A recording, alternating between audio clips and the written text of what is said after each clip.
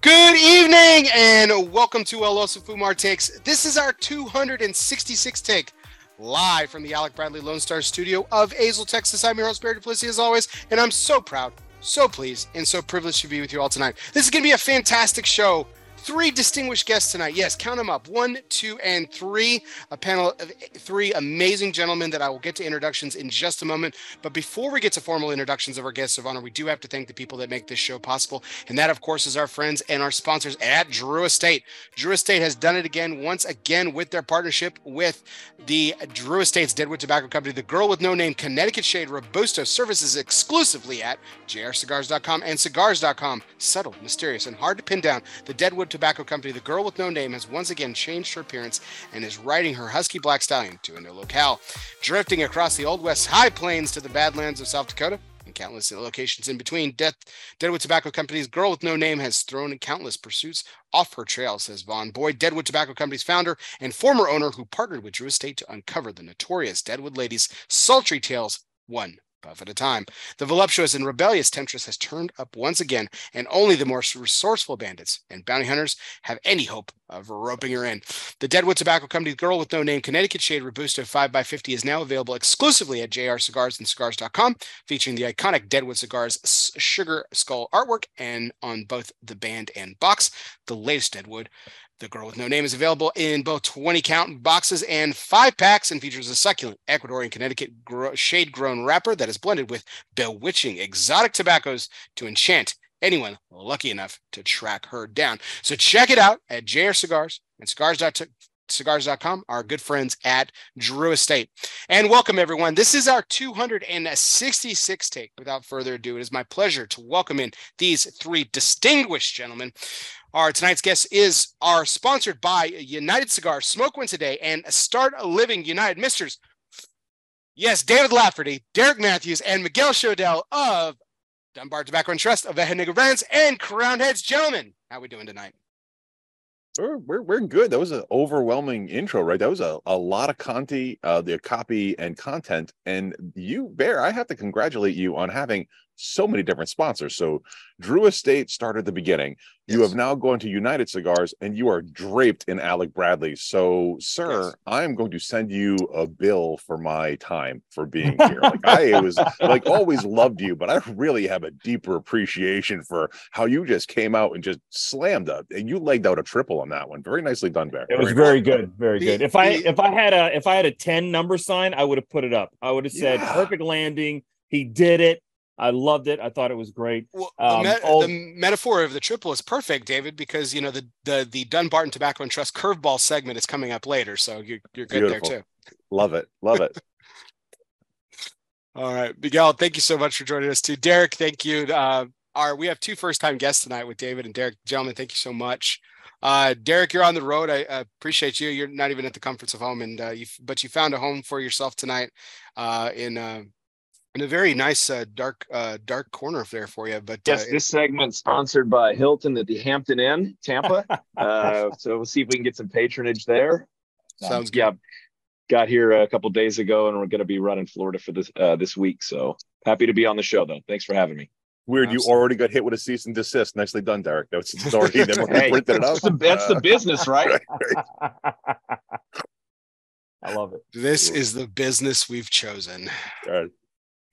All right. Well, gentlemen, I thought it would be fun to start off with. So I actually had a really fun day today with my family. And so, but I thought it'd be an interesting kind of like icebreaker topic and everything. This was not a thing when I was a kid, but it's like become a thing. And I think there's a lot of examples of that, for all of us, like, things were like not a thing when we were younger, and now they've become like essentially like a mainstay. But pumpkin patches, like taking your kid to a pumpkin patch, letting them pick out a pumpkin, taking all like sorts of fall pictures, hay rides, corn maze, all that good stuff and everything like that. Is it just me, or did like anyone else grow up with a corn maze, like a pumpkin patch thing when they were a kid, or is it just like now that I have small children that I realize it? It's very New England. It's a very New England thing to do. We had pumpkin patches, we had lots of cornfields, we had all of that stuff. Growing up in Ohio, October 1st, it was beautiful because the weather would start changing, and then there were so many farms outside of Cincinnati And so they would all turn into pumpkin patches, and they'd have the corn mazes. And I'll be honest with you, now that I've lived in Florida for 5 years, I miss that. I loved doing that. You know, they would have like petting stations for animals. I had great memories of that growing up. And then I took my kids for a long time to those things as well. David, I know you're a New England boy. Derek, I don't know where you grew up at. Did you have that too? No, I grew up in Texas, and I still live in Texas. We did not have that growing up, Bear. I know you're in Texas, and I have the same experience. My wife makes sure that every year we're doing one of two pumpkin patches that have been consistent. So I get either we didn't have them or I was neglected as a child. I'm not sure which. Yeah, little bit of column A, a little bit of column B. I don't really want to throw my parents under the bus, but yeah, like it was like this, like it certainly wasn't a thing, but like now it's like super popular. My kids love it. I don't know what it was about before I had kids, and I'd like saw all these pumpkin patch things, and I was just like, that's stupid. That's dumb. You'll never catch me at one. And then I'm like, now I'm going every year with my kids, and they freaking love it. They think it's cool. I think Christmas is similar to that. By the time I was a teenager, like Christmas was like a pain in the rear. Didn't like it until I had kids. And then now Christmas is one of my favorite times of the year. And I found myself listening to Christmas music and doing all those things. And as a teenager, I thought that stuff was stupid. Now I'm a grown man, and I'm like, I got teenagers. I'm like, oh no, I love that stuff. You know what I mean? And so I feel you, brother. Things change, man. That's the way that I felt about a 401k when I was 18. The meat cutters, the supermarket, like, put the money in, kid. I'm like, that's beer money. These are stupid. What's wrong with you? Yeah. Now I get guys retiring from a Stop and Shop with $2 million of 401k. I'm like, man, made a bad choice on that one. I love like when you're talking about the Christmas stuff, Miguel, like I love embracing my Grinch role. I'm not really a Grinch, but the family likes seeing me act like the Grinch. So I play the role well. We need to get you a green outfit. You know what I mean? No, I have my niece loves the Grinch, and she's got the trademark for the Grinch for Christmas. I'd probably get my throat cut if I tried doing that. I don't know, man. You need to check the trademark office, Derek. I smell an Oveja Negra limited edition cigar, the Grinch, man. I don't know if that's taken or not. Yeah, well, I'll run that up the flagpole and see what happens with that. James Brown, get on that. Candela right now. Come on. All sorts of bad ideas in that combination right there. I don't know. Don't we get them all? Another benefit of accusation of marketing towards children, making a fucking candela. Really, they just, I don't know which idea. I don't know. Yeah, of all four people on this, I didn't think I was going to be the one to step in it tonight, David. You're right. I think I just went into some quicksand there. I'm going to get out though. We are going to pick my cigar next, though, guys. I have a tradition here on the show. I ask my guests of honor to always pick a cigar. I've got three great guests tonight, so we're going to leave this out. Price is Right rules. I'm going to pick a number between 1 and 20. And closest to getting it. Well, actually, we'll go 1 through 20. Closest to getting it without going over. Can pick my cigar, and I'll share my cigars here in just a moment. So, David, why don't you pick a number? 10. Miguel? 15. Okay. Derek? My favorite number is 8, so I'm going to go with 8.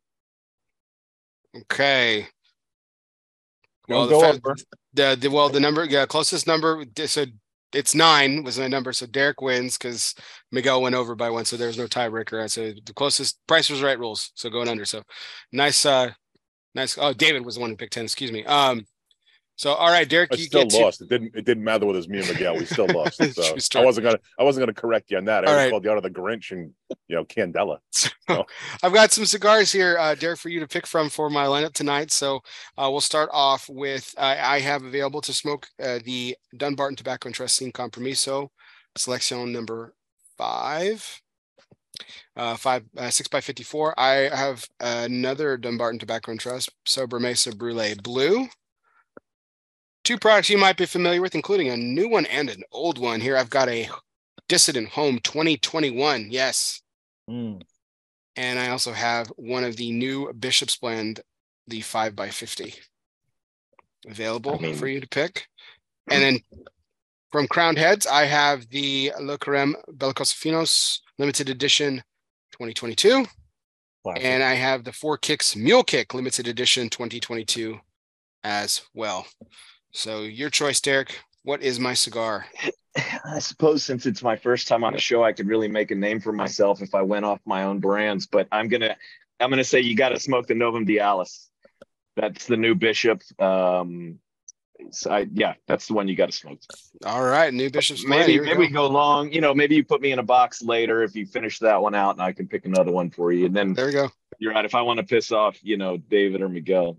So listen, I smoke both of your guys' cigars, so I think you can't go wrong on any of those up there, man. And I'll be honest with you, that Bishop, I haven't smoked that Bishop blend yet. I smoked everything else on that. So I think that's a beautiful smoke, man. I'm a sucker for thank you. Torpedoes and shaped or figurados, anything with a pointy head on it. Yeah, that's that papal theme we stick with. And in case anybody's wondering why we have that Novum Dialis name with it, that's a 9-day mourning period when a pope passes for respect before they do the black or the white smoke. So that's why with the theme on that. Before they go to conclave. Yeah, that's right. I'm a good Catholic boy. And they destroy the ring. Yeah. I was actually at Pope Benedict's installation back in the day when I still worked in DC and worked for a member of Congress. We wanted a congressional delegation for the Catholic members of Congress. No kidding. I'm Hebrew. Yeah, if you go through my Instagram feed, you'll find a picture of me taking a picture of the Pope, like that's real awesome. Up close with him. That was there. It was bizarre because it was also Passover, and I'm Jewish. And I reached out to a buddy of mine. I'm like, all right, I'm not going to be around. I'm going to. I got to go to the Vatican. Schoedel, head over there. And he goes, "What's the punchline to the joke?" He's like, "This Jew goes to the Vatican to the Pope installed at Passover." He's like, "There's got to be a punchline to a joke here somewhere." Like, yeah, my life has been very. If you both would have walked into a bar, that would have been. Yeah, exactly. So being Benedict, yeah, go ahead. Oh man, well that's. I mean, despite your upbringing there, David, I think that still had been pretty cool to be a part of. I mean, you don't. Absolutely. No one gets to see, not everyone gets to see that. I mean, I've had three in my lifetime, and that's. I mean, shoot, that's rare too. So that's crazy. Yeah, no, it's pretty amazing. Yeah. Yeah, a lot of times people sort of go through my pictures and go, "What? I don't understand. Is this Photoshop? Is this real?" I'm like, "Listen, man, I've made some poor choices in my life. It's okay. Things have been good, but it's things have been weird." Awesome. Well, let's. I just lit up the Novum Dialis Bishop's Blend, and let's go ahead and kick things off with tonight's major point, which is always brought to you by the people. Yes, cigar people, the people who know everything about a lifetime of service. Protocol Cigars is more than just pool parties and good times. Well, maybe it is.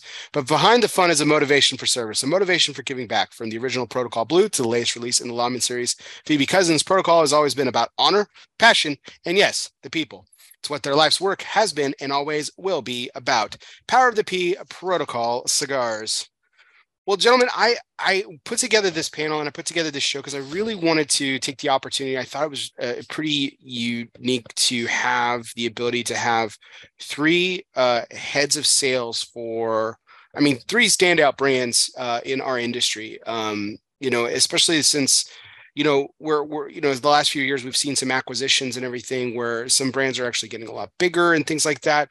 But we're also seeing a real awesome kind of renaissance. I think it's kind of like the boom 2.0 in my opinion of the cigars, but like better what the first boom should have actually been, with actually good cigars and not crap cigars. So that's kind of where I wanted to just kind of take it. And I got some questions lined up for everyone tonight and everything, but I thought we kick things off. And Miguel's been the only previous guest on the show. By the way, this is Miguel's 9th appearance on this show. He holds the record for most appearances on my show. So thanks for being a constant supporter, Miguel. We appreciate it. Listen, I'm just trying to get that 10th hole punch, brother, for the free froyo. I'm looking forward to it, man. Toppings are extra. It's been a long time since you shared your story, Miguel. So I thought we'd ask everybody on the panel, like, how did you actually get to be the national head of sales for a major cigar brand? Like, what road did you take to actually get there? And how did you end up in the position you're in?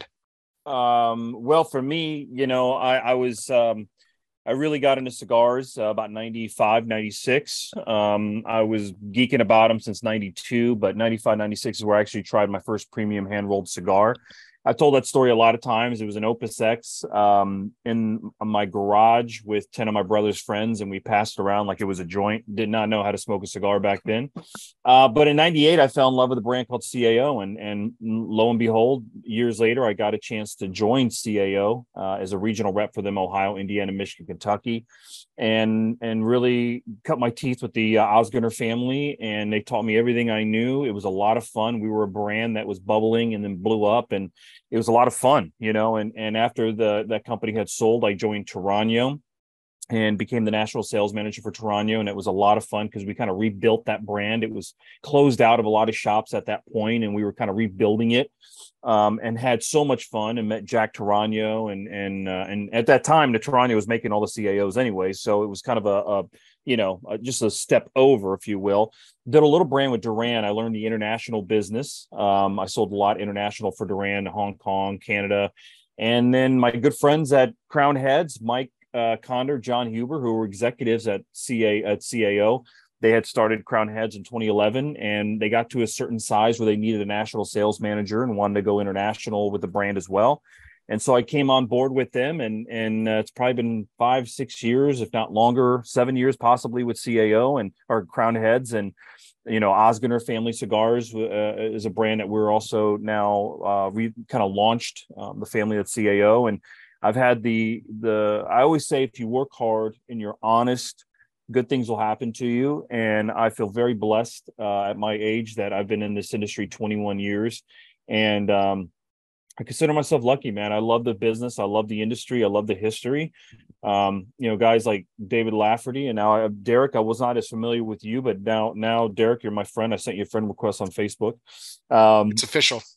These guys, all of us, I think, that are in this position, it is a lot of work, but I can't speak for the two other guys, but I'm sure there's nothing else we'd want to be doing than representing an industry that's really about family. It's about agriculture, and it's about handmade products. So that's how I got to where I'm at today, and I feel very blessed to do so. Awesome. Derek, as Miguel's newest friend, official friend, since on Facebook and everything, how did you get started in this industry, and how did you find your way to the position that you're at? Well, it's kind of funny, Miguel, talking about CAO, because my introduction to premium cigars was sitting around a campfire. A buddy of mine who worked at a shop in DFW had brought a box of CAO Brasilia, the Gold, and handed me one, and I lit it up and I smoked it, and I said, "Wow, hand me another one of those," And I said, "Well, I'm gonna get a box of those." He says, "Hold on, tap the brakes. There's a whole world out there." So I dove headfirst into shows like this and podcasts and magazines and everything I could get my hands on. Decided to take a part-time job at a retailer in Texas, near where I live. And through that process, that was from about 2012 through 2017. I was working VA full-time, and took that job as part-time. And Black Label started in 2013. I was not part of it, but we were one of the early adopting shops. And so James and Angela and Stephanie had come to my shop. We had an event. We hit it off. It didn't happen overnight. Over the process of about 2 years of building a rapport, a relationship. You mentioned at the beginning, how do we become part of these big or significant brands? And at the beginning, it wasn't a significant brand. That's where we wanted it to be, and they needed someone to do U.S. operations. So we struck a deal where, so not only am I national sales manager, I'm also one of the owners of the company. So I came on board with Black Label in 2016, which is the same year we launched Blackwork Studio. So that was my introduction, and kind of, so I've been doing this job since 2016. I just left the VA permanently to do this full time, to your point, Miguel, about nothing else you would want to be doing. So yeah, it's been an adventure. At one point I had all three jobs. I had the VA, I had the tobacco shop, and I had Black Label. I wasn't feeling that it was a conflict of interest to be at the shop and Black Label, but that overlap did not last long, just because of, bandwidth. And, I didn't want there to be any question of impropriety with the shop or anything. So I left that in 2017, about a year after being with Black Label. So, and I've been with it since. Nice. Well, God bless the work you did with the VA. They need all the help they can get. So Yeah, it's a great organization. They do a very important work. It's just the middle management stuff will chip away at your soul. I hear that. And that's very informative for positions that like the three of us are in. It's important to remember that when we're working with our staff, Yeah, definitely. Definitely. So David, I think I'm not sure, but I believe you might have a couple of years on Miguel. This isn't a joke, but I think you have a couple of years on Miguel in the industry. I know you guys have been in together for a long time. I started just a little while after. I started in 2007. I actually started with real estate in 2007 at the Houston trade show. I just sort of stumbled into it. A friend of mine was the Drew rep before me. He took a position. I started as the New England and upstate and Western New York rep with Drew. I had been years back. I was a deputy sheriff. I left that to go work for the member of Congress and go back and forth between DC and Rhode Island, wherever else in the world he traveled. He was the only quadriplegic member of Congress, and I was his shadow. So I went wherever he went. He was on Armed Services Committee, Homeland Security Committee, and the Intelligence Committee. So I liaised with all the different alphabet soup agencies that are out there. Did that for a period of time. Was married, had two teenage daughters, and my now ex-wife said, "I can't do this anymore. I need you home. You have to be here. I can't deal with this."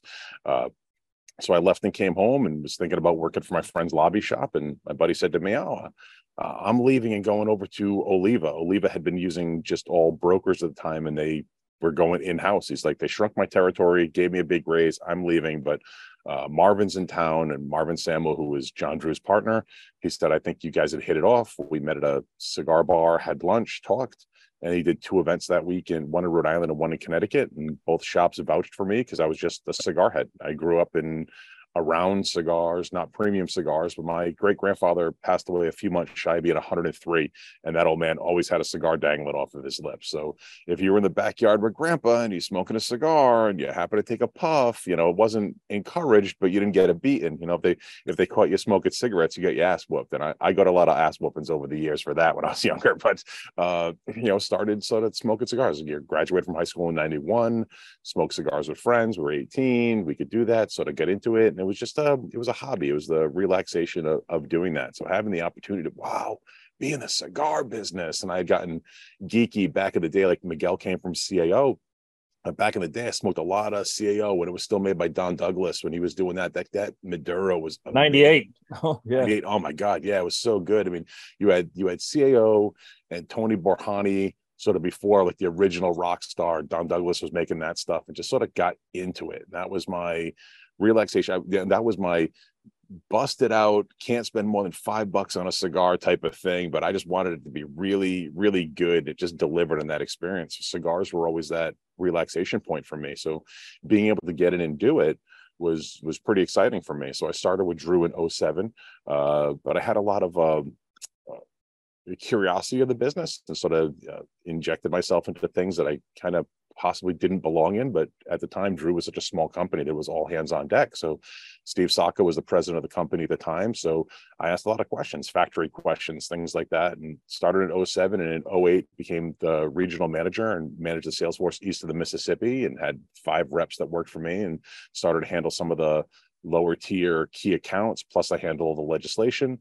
And flash forward, I was there for 11 years and wore a bunch of different hats, and left as one of the directors. So when I left, I was the director of national accounts. So all the web catalog and wholesale laddered up to me. So I've done between things of hosting cigar safaris, traveling back and forth to Nicaragua, dealing with, as a rep in the small accounts, dealing with the medium tier. I spent a lot of time at a lot of cold, damp warehouses, dealing with wholesalers, places that nobody would ever think of, where a lot of this business gets done, because places either they want to buy through along cultural lines, they don't have the license to go direct, they can't afford to buy the minimums that the companies put in. So spent 11 years with Drew Estate, left there for a little under a year, to be the executive director over at Nat Sherman, because I had gotten divorced. I moved to New York. I was with my now wife.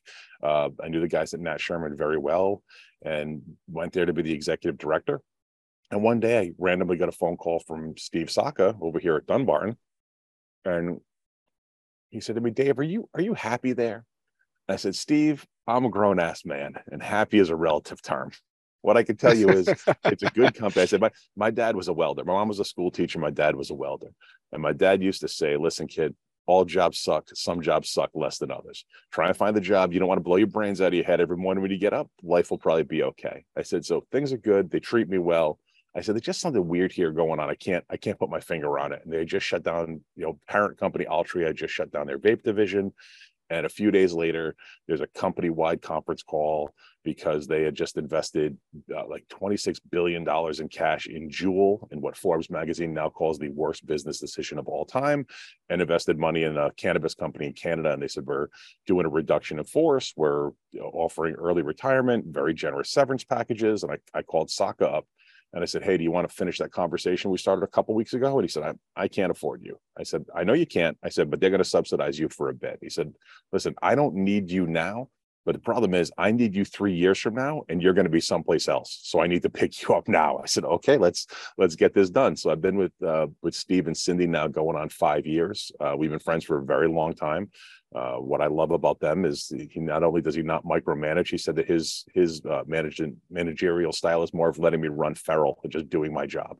And the nice thing about being with Steve versus like Derek had said, of dealing with, middle management and things like that. If Steve calls me up, it always starts with, where do we stand with this project? And a lot of managers in the past in different places, it starts off with, how come this isn't done yet? Like, it is done. It was done 2 weeks ago. Here's what we've done. You didn't tell me you needed all this information. It always starts with sort of the supposition that you are doing your job.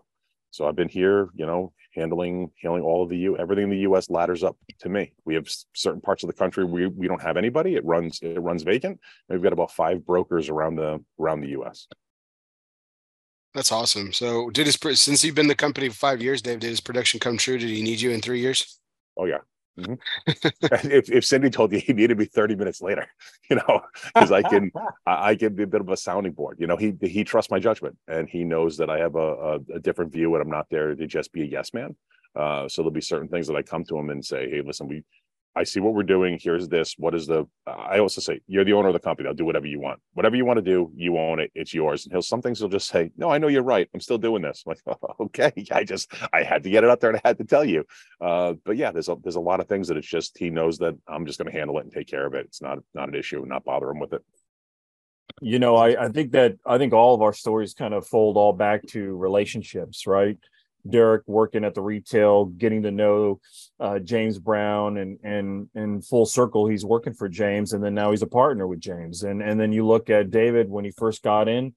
Saka was the president, I believe, right, of Yep. DE, and now all these years later, he's there. When I joined CAO, I'm back working for Mike and John and Tim Osgener. I mean, it's a pretty cool relationship business. You don't burn bridges. You do your job. You're a good person. There'll always be a place for you in this business. And you had touched on it earlier, Miguel, where you said trust. And trust is such a big thing in this business. And I half joke that this is an industry that's run by liars and thieves. And that half joke is me being polite. But when you have people that have been around for a long time, and you just know, I'll say to people a lot of times, listen, you might not like what I tell you, but it's going to be the truth. I don't want to have to remember a lie that I told you right now, 6 months later, because it would make it less uncomfortable right now. Let's have the uncomfortable conversation.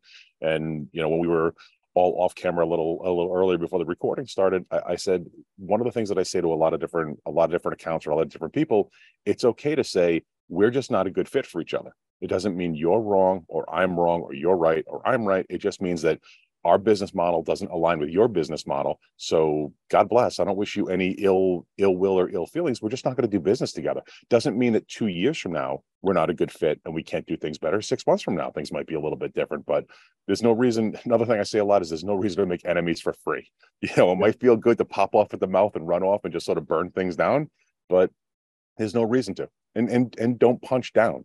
A lot of you find in this business, a lot of people like to kick the little guy for no particular reason, just because they can, because it's an ego thing, and it's just rude and it's disrespectful, and it's bush league.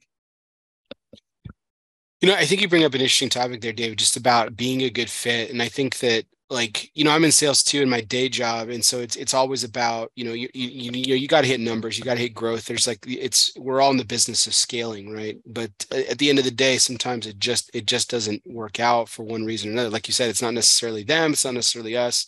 It's not the high school girlfriend speech where they're talking about, it's not you, it's me, the kind of thing. But sometimes it's just a mutual, it's in the mutual best interest and everything. Derek, you said you were one of the shop that you were working at was one of the early adopters of what has now become Oveja Negra Brands, but at the time was Black Label Trading Company. Can I say something about that? Sure, Just before absolutely. we go on with it? Yeah. I'm sorry to cut you off, and I want you to pick it back up, but I think it's important to clarify, like, Oveja Negra Brands is the distribution group, and everything is made at our factory, Fabrico Oveja Negra. But Black Label Trading Company is its own company. So we also make for Dissident and Emilio, but like I'm one of the owners of Black Label Trading Company. Gotcha. So we do work with those guys, and I help to manage Emilio as well. But I just want to put that out there for anybody who's listening, just to make sure they understand that I'm not an owner of Emilio, I'm not an owner of Dissident. So yeah. Yeah, I mean, but again, you manage a really nice portfolio of a variety of bands, which is the point, like underneath this umbrella that you're talking about. But I mean, from your standpoint of, again, you were one of the early adopters, and so with, I mean, especially with navigating a portfolio of brands, and I'm sure Miguel and David can offer this too. Like, is there a certain like approach that you take when you're talking to a potential new account? Like, do you lead with Black Label? Do you lead with another brand if to make kind of what may be a better fit for their business? Yeah, as an owner of Black Label, I'm always going to lead with Black Label. That's just, it's what I was brought into. It's what I do. I do have a responsibility to represent Emilio, but Dissident it's the owners of that company do that with the same group of reps. We share Oveja. Our reps are all part of the Oveja Negra team, so they sell all three brands. When I go into an account, I'm leading with Black Label, but I am letting them know about, like, basically what I don't go into the fact that, oh no, you can't talk to me about Dissident. I don't do that. I don't say that, but I do let them know what the structure is and how to go about those things. And I mean, with Black Label starting in 2013, we didn't have our own factory back then. Oveja Negra wasn't in existence back then. It wasn't until 2015 that James and Angela and Stephanie started Oveja Negra, the factory.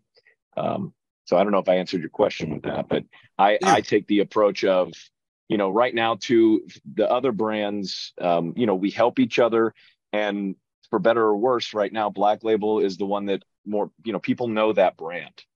So that is a natural lead. It's a little bit, there's probably some similarities, Miguel, but there's probably some differences with Crowned Heads and Oz Jenner family cigars, correct? Yeah, I mean, obviously, Tim was born into the business. Mike Conder's been in the business since 1980. John's been in it since early 90s. And after all those years of experience and CAO came to an end, in 2011, they launched Crowned Heads. So Crowned Heads is obviously the stronger brand out of the two, Osgener and Crowned Heads, because it's been around longer. But when we lead into a store, it's usually the two Osgener brands and three of our core main brands at Crowned Heads: Le Patissier, Mil Diaz, Juarez, and La Imperiosa, or three or four of our main brands. So, part of it is also understanding the retailer and what the retailer needs and what the retailer is looking for. If a retailer is very strong at selling, kind of bang for your buck cigars, we'll always kind of lead with Juarez. If they're really well with selling full-bodied cigars, all that plays into understanding your retailer, understanding their consumers, understanding what their needs are. I would say that the vast majority of our cigars, either it be Crowned Heads or Osgener, they play in that medium-bodied cigar category. Lafferty, I'm sure he'll go into it, but what's great is they have a Connecticut and they have full-bodied cigars. They've got a mix of everything. Derek, I smoked a porcelain not long ago. I mean, that was fantastic, right? And money. So when good. you have a wide variety, you're able to offer those retailers, a little bit wider SWOT, if you will, of product. And so I think it's really, leading with both for us, because Tim is an owner of Crown Heads, but we really believe in both brands and believe both brands bring quality, consistency, and a good value for the smoke. This again, the way I introduced you guys with the types of brands that you all represent and everything, I think it's, again, three of the most premier brands that are probably leading I guess leading the boutique game is probably the best way I can do it. I can say it, like, because obviously there's the bigger companies like STG and Altadis and everything. You guys aren't at that level. A fraction of the production of cigars, and it's just capacity. Derek used the appropriate word earlier. It's bandwidth. There's only so many cigars that you guys can produce. Derek's company has its own factory, but Miguel and David, you guys collaborate with other factories to produce the cigars that you guys offer and everything.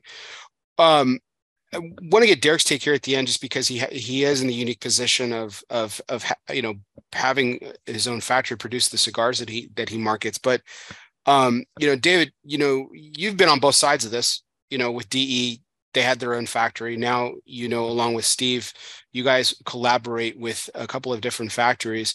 How does this, is this a challenge, or is this just different? And how does it differ from what you previously did in another position?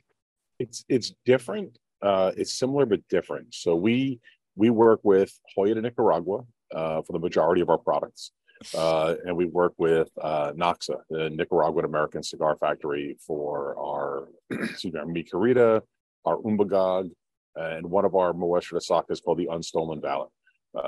But we utilize those factories more as a labor force. Like a lot of times when people contract manufacture, they work with a factory comes up with a certain blend, and you agree to the blend, you agree to the sizes, you agree to that, and they just produce the things for you. With us, Saka actually goes out and procures the tobacco himself. So the factories that are making our cigars are utilizing our tobacco in their factory. So that's why when you back in the day, what I used to smoke a ton of was Joya de Nicaragua. Even before Drew Estate distributed Joya de Nicaragua, I was on the Antonio bandwagon, because I was also the consumer that came in. It was such a pain in the ass to my local retailer. Like, you get your Robeson, you got your Robeson, you got your Robeson. I used to drive her insane. And one day I walked in, and with the normal jackass question, do you have your Robeson? And she's like, you sit down, smoke this. She had just gotten back from RTDA trade show, and they just released Joya de Nicaragua, released the Antonio. She's like, smoke this, it's strong, you're gonna love it. And I fell in love. It was that strong Nicaraguan Impuro, kicky in the ass, really out of this world. So I was with Drew one day, and I showed up in a shop, and they're like, hey, heard you guys get Joya de Nicaragua. I'm like, really? So I, called down to Miami, and I get Mike Salucci on the phone. He's like, nope, it's just a rumor that's out there, not happening. So I go back into the shop, and I tell him it's not happening. He's like, yeah, all right, you don't got to lie to me. I'm like, no, I'm not lying. I'm telling you it's not this. And then like 4 days later, there's the announcement that we're going to be distributing Joya de Nicaragua, which brings you back to the, you try to be as honest with people as humanly possible. But when you're left in the dark, it sucks. But we've had, the longstanding relationships. When Saka was when he worked for JR Cigar back in the day, when he worked for Lou Rothman, he did a lot of projects out of the Noxa factory. So he's got the longstanding relationship with Noxa and with Joya, from bringing Joya on, being distributed by Drew. So we have great relationships in that factory, and Steve's down there every month sort of working with it. We have our own dedicated rollers that work on our products. So it's as close to having your own factory without having to worry. Like when I was with Drew, we did 165,000 handmade cigars every day, which means my sales force had to sell 165,000 cigars a day. And you had 2,000 people directly at the factory that relied on you to feed their families. So it's very romantic to have a factory, and it's great to have your own factory. And there's a lot of upsides to having your own factory and having your capacity. It's all yours, and you're able to work through it and make sure that things are done properly. And there is a lot that comes along with that. And again, it's part of, we're on this call today, and the idea is having sort of business conversations, but it's a lot of the business conversations that we don't show to consumers, that don't peek behind the curtain, because people just want to enjoy their sausage. They don't want to watch how their sausage is made. When you go to Disney World, you just want to ride the rides. You want the mystery to still be there. You want the romance to still be there. And you start, filling them in. And that's like, well, this isn't fun anymore, So, that's the difference is being able to do that. I mean, the downside is, like Steve says, he'll turn to me every now and again and say, what do I miss most about Drew Estate? I said, having minions, just having 1,000,001 people that can do things for you. You get this done. You do this. Like, we miss minions. There's like 8 of us. There's Steve and Cindy. There's Yvonne, Amber, me, the 2 people in the warehouse, and accounting. So we have 9 people in total, and then some brokers that are out there. So we, for being a small family company, when I say as 2 fat guys punching above our weight, it's kind of a little ironic, but we're punching above our weight. It becomes all hands on deck. So that's the big difference between having something done at somebody else's factory, but in a very unique way, of it being our stuff and our tobacco and our dedicated rollers that are there, versus a lot of times where we're just jobbed. There's a wide range of things that are in this industry that are done, and it's unique to each company on how they go about doing it. And it's not again not the good fit conversation. It's not that one way is right and one way is wrong. It's just how people do things. Absolutely, man. I mean, it's very similar. I mean, we work with in Nicaragua, we work with Knox as well, Nicaraguan American Cigars SA. We work with Don Pepin at My Father Cigars. And we work with Tacanixa, with the Radio Pichardo. And the Dominican, it's a little different. We work with Ernesto Perez Carrillo, and Ernie gives us free range in his factory. And it's a very different relationship that we have with Ernie. You know what I mean? He's kind of the silent member, if you will, of Crown If I could just interrupt for 1 second. Ernie Perez Carrillo is one of the nicest human beings in the cigar industry, hands down. The Godfather, Mr. La Gloria, could walk around, could have an attitude, could have an ego, an absolute gentleman, and makes great cigars, and is just like such a humble, gentle man. He has one of my favorite quotes of all time in the cigar industry. They asked him one time, Cigar Aficionado asked him one time during the boom, how long do you age your cigars? And his response was, my cigars age in the UPS truck. And that is the greatest answer I have ever heard in our industry. It was back in the boom when he was still doing it in Miami. And I love that man forever. He is magnificent. I got a little quick story about Ernie. I was at a multi-vendor in Wisconsin years and years and years ago. And I was at this multi-vendor. Pete Johnson was there. There were a lot of names there at this event. And Ernie was there. And then Jonathan Drew was there. And Jonathan Drew Estate, obviously big. I mean, he was kind of the big name, if you will. And he really got up to give a speech. And I have to tell you, his speech, this is the way he started. He said, listen, all you guys are here to talk to me, see me. He goes, let me tell you something. I'm going to tell you about Ernesto Perez Carrillo, who's sitting in the back. And he actually went on like a 10-minute diatribe on Ernie. It was very classy, great. It was really neat to see that. And so we feel very blessed to work with the guys we work with. And all 3 of us have a very unique working relationship with factories, right? No matter if you own your own factory, you still have to source tobacco. You still have to source bands. You have to still source boxes. You still have to source all these things. Even the biggest companies in the world, Altadis General, if you take that next notch of Fuente, you take guys like Padron or Ernie, any of these guys out there, nobody supplies 100% of what they produce. You're relying on others, because even if you grow tobacco in Nicaragua, maybe you're using Ecuadorian wrapper, you're using Connecticut broadleaf.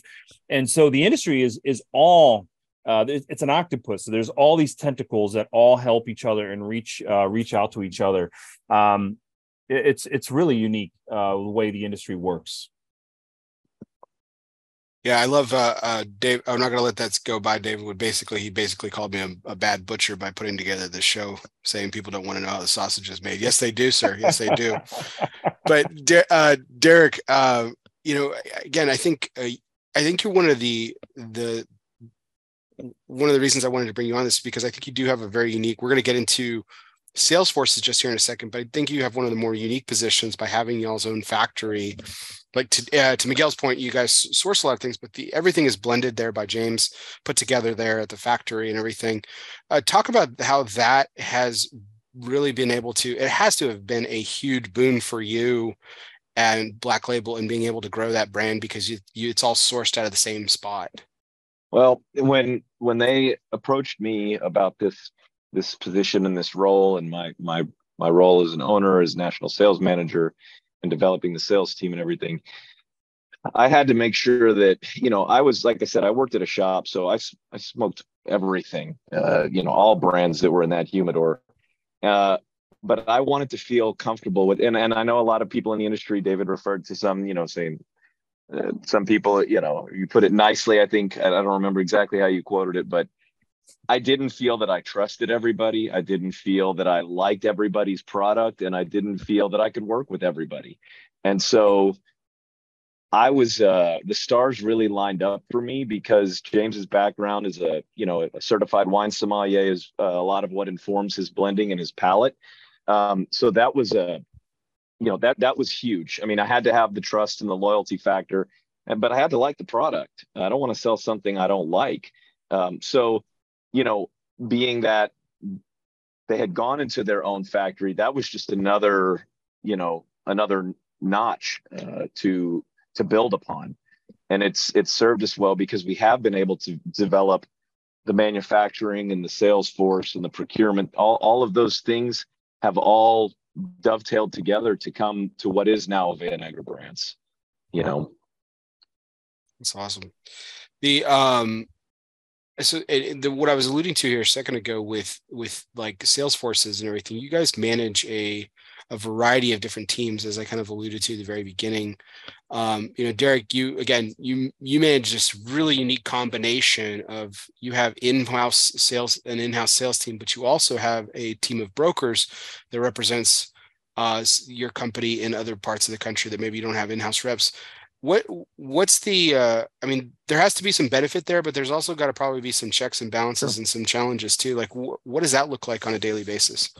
Well, sure. I mean, the places where we don't have in-house, where we work with brokers, obviously it was a geographic decision on where we needed help and who we felt like was strongest in the areas where we needed help. I mean, it probably goes without saying, but I'm going to say it anyway, that the part about working with brokers, the challenge is, I don't ever break the guy's chops about other brands. That's not my role. That's how they feed themselves and their families. But, I want to be first out of the bag, anytime they walk into a shop. And that's what you get with in-house. So we've been able to develop a system where I put some back-end systems in place that kind of ensure that we're never last through the line. It's not an incentive-based thing or anything like that. It's just that we're coming forward with a lot of resources and really creative. That's one of James and Angela's other strengths is creativity. And that's really inspiring to me, even for stuff that would be boring on spreadsheets and paper and, back-end systems. So I don't feel like we're at a disadvantage with brokers. Then you could ask the question, well, then why don't you go with all brokers? It's a nice balance. We have a lot of loyalty to the people that have worked with us and supported us from the sales force. And what that does is that the brokers see, especially at times like the trade shows and the sales meetings, they see what the in-house guys are doing and start incorporating it into their methods for our products. And so I haven't felt behind the curve or behind the eight balls with any of our brokers in that way. It's awesome. You talk about being first out of the bag, and David, you have a unique perspective too, because you've worked with both in-house sales teams and now you manage a team of brokers with Dunbarton Tobacco and Trust. How do you navigate being I'll use Derek's words here, being first out of the bag so that you can, hopefully, obviously, scale to at the direction that you guys want to grow? Well, here's the uniqueness of this. They're not allowed to take it out of the bag. My guys aren't allowed to go out and knock on doors and open accounts. We have been, the way that our growth has been, it's been very organic. It's been accounts that have reached out to us and come to us. We know that we are still a small hand-sold brand. The majority of people don't know who we are. Cigar geeks and real diehard cigar smokers know who we are, but the average consumer that walks through the door doesn't know who we are, and the retailer is going to have to do some legwork and recommend it. So a couple of years ago, we were at the one of the TPE trade shows, the smaller TPE show, and Cindy Saka had never attended that show before, and one of our other reps was with us. And I said, "Listen, here's how it works here at this show. It's for the most part that show has discount tobacco outlets that are there. There's a huge head shop clientele that's there. They are looking for either trust brands and names that they know or cheap bundles. We don't fit either of those categories right there." So I said, at this show, we're going to have our existing customers that are here, that are attending the show. We will do business with them. We will have the customers that the potential customers that walk up and either say, "I love your cigars. How do I bring them in?" Or, "I am so sick and tired of my customers asking for your cigars. How do I bring them in?" And we sit and we talk. We tell them what our minimums are, and I run through it. And I not only explain to them, how we do things, but more importantly, why we do things, and that we are in the brand building phase of our company, not in the volume phase of our company. And if they want to be on board and want to get behind that, and they understand that, and they're willing to hit the minimums, Steve has the thought process that if you're spending money to come to a trade show, you're willing to invest and you want to come there, we'll move you towards the top of the list and not put you at the back of the pile and bring you on board. The third person that walks up to the booth is "I never heard of you, Dunbarton. What is that?" And I say, "Thank you very much. We have a new account freeze.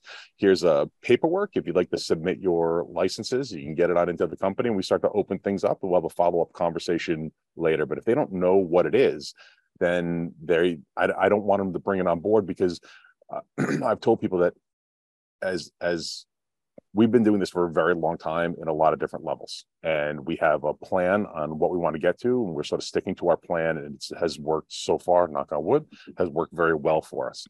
I'm not willing to take someone's $1,000 pity order to jeopardize what my brand does in the marketplace, because they also, if it doesn't work for them, they then badmouth the brand, and that, to me, there's no reason to do it. So with my brokers, one of the reasons of not going in-house, besides just sort of being a smaller company, I am not going to bring someone in to be in-house and have the dedicated salary and the payroll and the benefits and the expenses of the travel for someone, and at the same time tell them, "I'm not just going to allow you, or you don't have the direction yet to get out there and just open up all doors." So when it comes to some of our brokers, they get it. They understand it. Luckily, the brand does well enough that they are okay with having those guardrails that are there with saying, you can't do this. But that being said, I also tell them, if you think an account would be very good for us and you want to have the conversation, let me know about the account. We will discuss it, and then I will give you your marching orders on whether you should still go and do this, or the next time I'm riding with you, I'd like to go in, I'd like to meet them, I'd like to see it. And that is sort of the big difference with how we are doing things currently. But eventually, we do want to get the brand. We have the conversation of what's most important to us is what that, bottom A, making incredible cigars, and two, what that bottom right corner on the spreadsheet looks like. Like, what is that number? How much is enough? What is the size? Like, if you could be a 10 or $12 million company and your bottom right, corner is X, or you're a $30 million company, $25 to $30 million company, and the bottom right corner is the same X, then why did you do it? Why did you tax yourself with the extra, dealing with your farmers, dealing with your growers, dealing with the box factory, all the extra stress and craziness that goes along with it, if you're not actually getting the ROI on it? So we are being very cognizant in what we're doing and how we're getting there. And it's the same thing of certain territories. We have certain territories around the country that sort of run vacant, and they're running okay. And brokers in the cigar business, a lot of times they give themselves their own bad name. A lot of times, like the word, like when you say broker, you're like, broker, and it's just because we have some very good guys that work for us, and there are some very good people that are out there. There are also a lot of psychopaths who have no idea what this job is, because they just hang out in shops and smoke cigars and think that's what the job is, to hang out in shops and smoke cigars, because they just see things on an event night and how fun it is. And they either they've either never actually been a sales rep for another company, so they don't know what it entails. They don't specifically know how to do the job, or they worked somewhere and got fired out of multiple places because they can't deal with people and they suck, and you don't want that person representing your company. And I say they're kind of a lot of times like a mall security guard that really thinks they're an FBI agent. And it's just you deal with a lot of that, but then you get some other people who are they're just really great, and they're business people and they get it.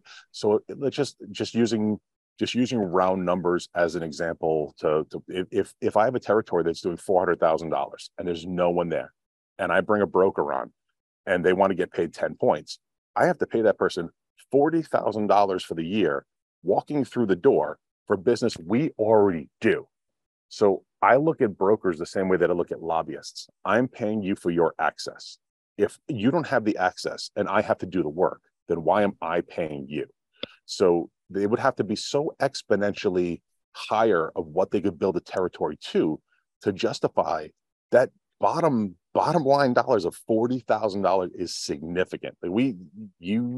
You have to do a lot and bring it to the table. So that's sort of where eventually we know if the trajectory where we are, the growth and where we want to be, eventually we'll either have some more people that are there, maybe take a territory to go in-house would make sense.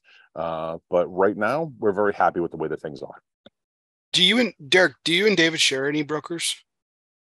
Not that I'm aware of. I don't think so. I don't believe so. Yeah. I mean, if you're selling to Hawaii, everybody uses John Fia. John Fia.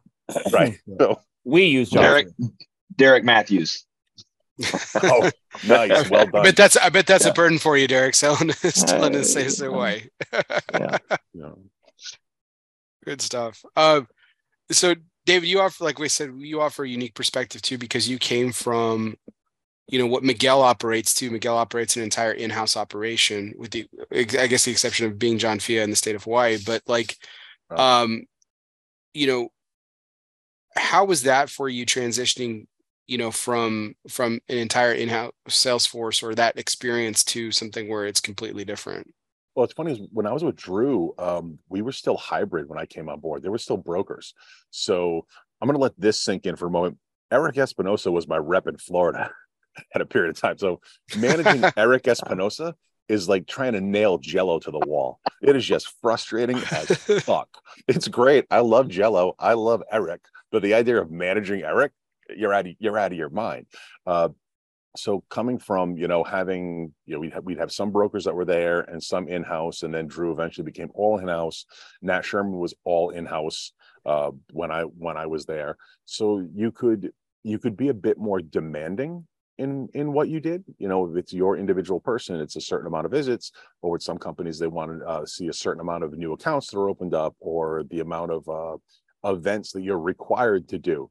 So you could put more, you'd be a little bit more stern when it comes to things. So dealing with brokers, you have to take into consideration that they're not your employee, but it's for the most part, it's a very respectful interaction with their time and our time. And there's certain things that I could make a strong recommendation. I'm not telling you have to go and do this. What I'm telling you is I would really like to see this in 2 weeks. And if I don't see this in 2 weeks, we're going to have another conversation, because it also could mean I'm just going in a different direction on this project, but not in that's something just really, really serious that needs to be addressed. And we have, some guys that are just like, what do you need? We'll just do this immediately. What is it? Like, no, don't rearrange everything, but I need this done within 2 weeks. Try and get this taken care of. You need to go by and see so-and-so. You need to make this right. You need to figure this out. You need to check on something. When you're in this area, I'd really like you to take care of this. And we're lucky. The people that we have now are very good. I mean, we've had some in the past with other companies. You just have, when I would interview people, especially back in the Drew Estate days, when I was interviewing people, I would say to them, like, listen, I don't like firing people, but if I have to fire someone, we have gone through all the different problems that we've had, and it just hasn't been able to work out, and we'll separate. I said, and it might seem weird that we're having this conversation during the interview, because what I got to tell you is what I hate more than firing people is hiring people, because we don't work in the same office. You are 1,000 miles away from me. I see you once a quarter, and it's like I am hiring a nanny for my children, but I'm hiring a nanny for my business, because you can do so much damage to my business in such a short period of time. I have to make sure that you are the right person for this. And shops will not tell you how terrible someone is until you let them go. And then the floodgates open. And you say, why didn't you let me know there was this problem? Oh, this guy showed up drunk. He was hitting on so-and-so's wife. He left early. He was selling trunk stock outside. You say, why didn't you tell me? And usually they say, well, I didn't want to be a rat. I didn't think you were going to do anything about it.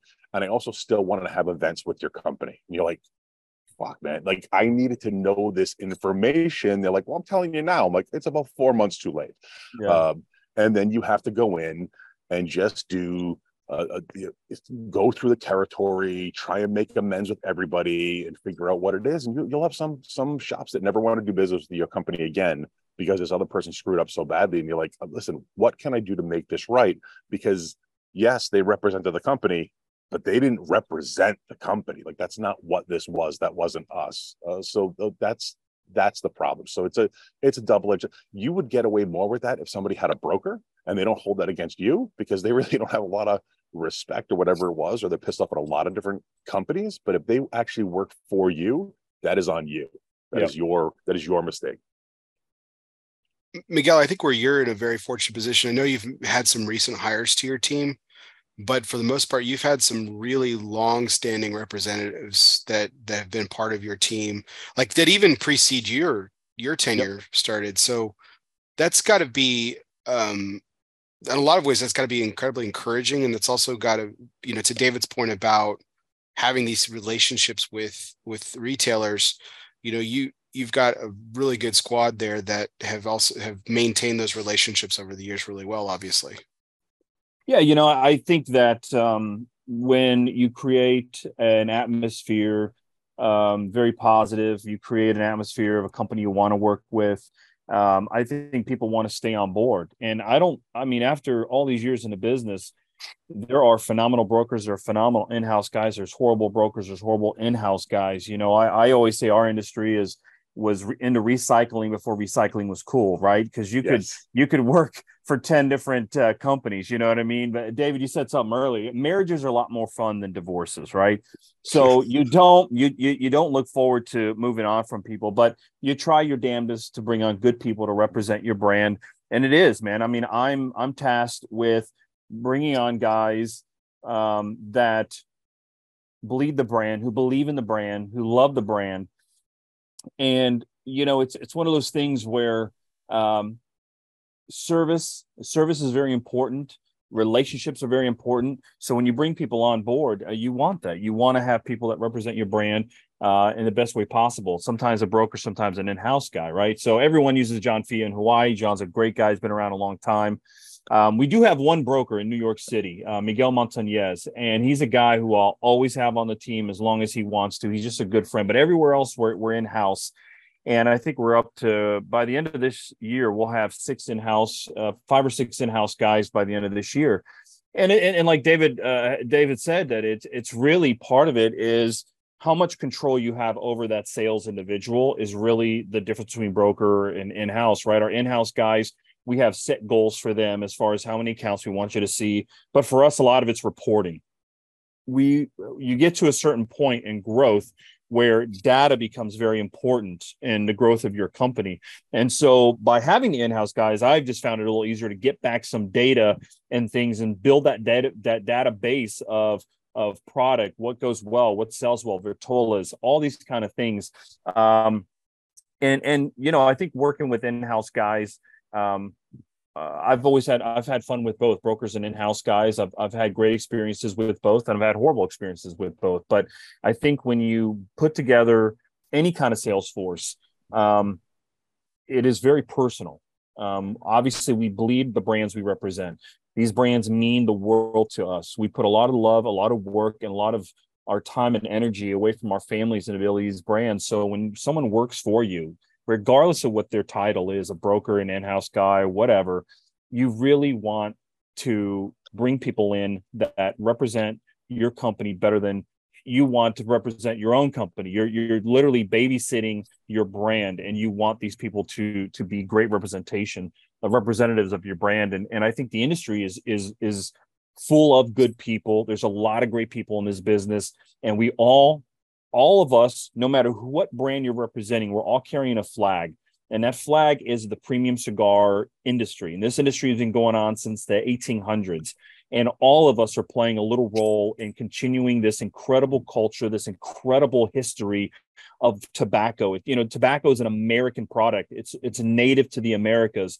And it's been in the culture of the founding of this country. Our founding fathers grew tobacco. Tobacco at one time was considered as valuable as gold overseas. We're all doing our part to make sure that this industry lives and thrives for the next generation, because we all are invested in seeing this incredible hobby just grow and thrive. We're fighting FDA. We're fighting local, state, and federal rules, taxation, anti-smoking, and all these kind of things. And all of us just want to do is build fun brands and spend time with our consumers and just do what we do best, and that's break bread and enjoy great cigars with each other. And when you build that sales force, either be brokers or in-house, you're trying to build a culture of inclusion. Of this is an industry that is always been about inclusion. It's always about bringing people in, women, men, all different types of walks of lives. I always tell the story of, I remember I was in Michigan. This is back in my CAO days. And I remember I did an event. At the end of the event, I'm sitting in a lounge with two guys. They both worked for Ford. One worked in the White Tower as an executive, and one guy worked on the line. They both went to high school together, and they both would never see each other at work. They will never cross paths, they said. But they always hung out in the same cigar lounge together. And at the end of the day, that's what kind of gets us going every day. And I tell my in-house guys, you're working directly for us. This company is about bringing great product, great experiences to people. And regardless of what you do every day, it's about touching consumers and giving them that experience, because we want to make sure that this industry is around for the next 2, 3, 4, 5 generations. And I think all of us, all of our brands, I smoke, Black Label. I smoke Dunbarton Trust. I think we all kind of play in that same boutique, artisanal craft kind of industry. And there are companies that are a lot bigger than us, but those companies all started very small. Carlos Fuente, who passed away a few years ago, he was rolling cigars in the back of his house in Tampa. You know what I mean? And now look at what Fuente is, this global brand. All of us start somewhere. And, no matter what you choose or how you do your sales force, it's about bringing your product that you believe in to as many people as possible to enjoy. Yeah, my wife, tag onto that, Miguel, finding the right people that are the right fit for your company and for what you believe in and what you do. And a little bit is sometimes just saying, good enough isn't good enough. And in this business, a lot of times companies are impatient. And they find someone because they just like, well, we need someone. And I think that erodes trust with your shops and with your consumers by putting the wrong person in and not waiting to find someone who, and yes, sometimes it's like trying to catch lightning in a bottle. But like when I was at Drew Estate, like Sam Smerkel did Western PA, Ohio, and Michigan. Sammy was so perfect for that area and just a great guy and somebody you'd like to hang out with. I had John Hart up in New England, and John was just like funny, quirky. Like I couldn't take Sam and put him in New England. I couldn't take John and put him in Pittsburgh.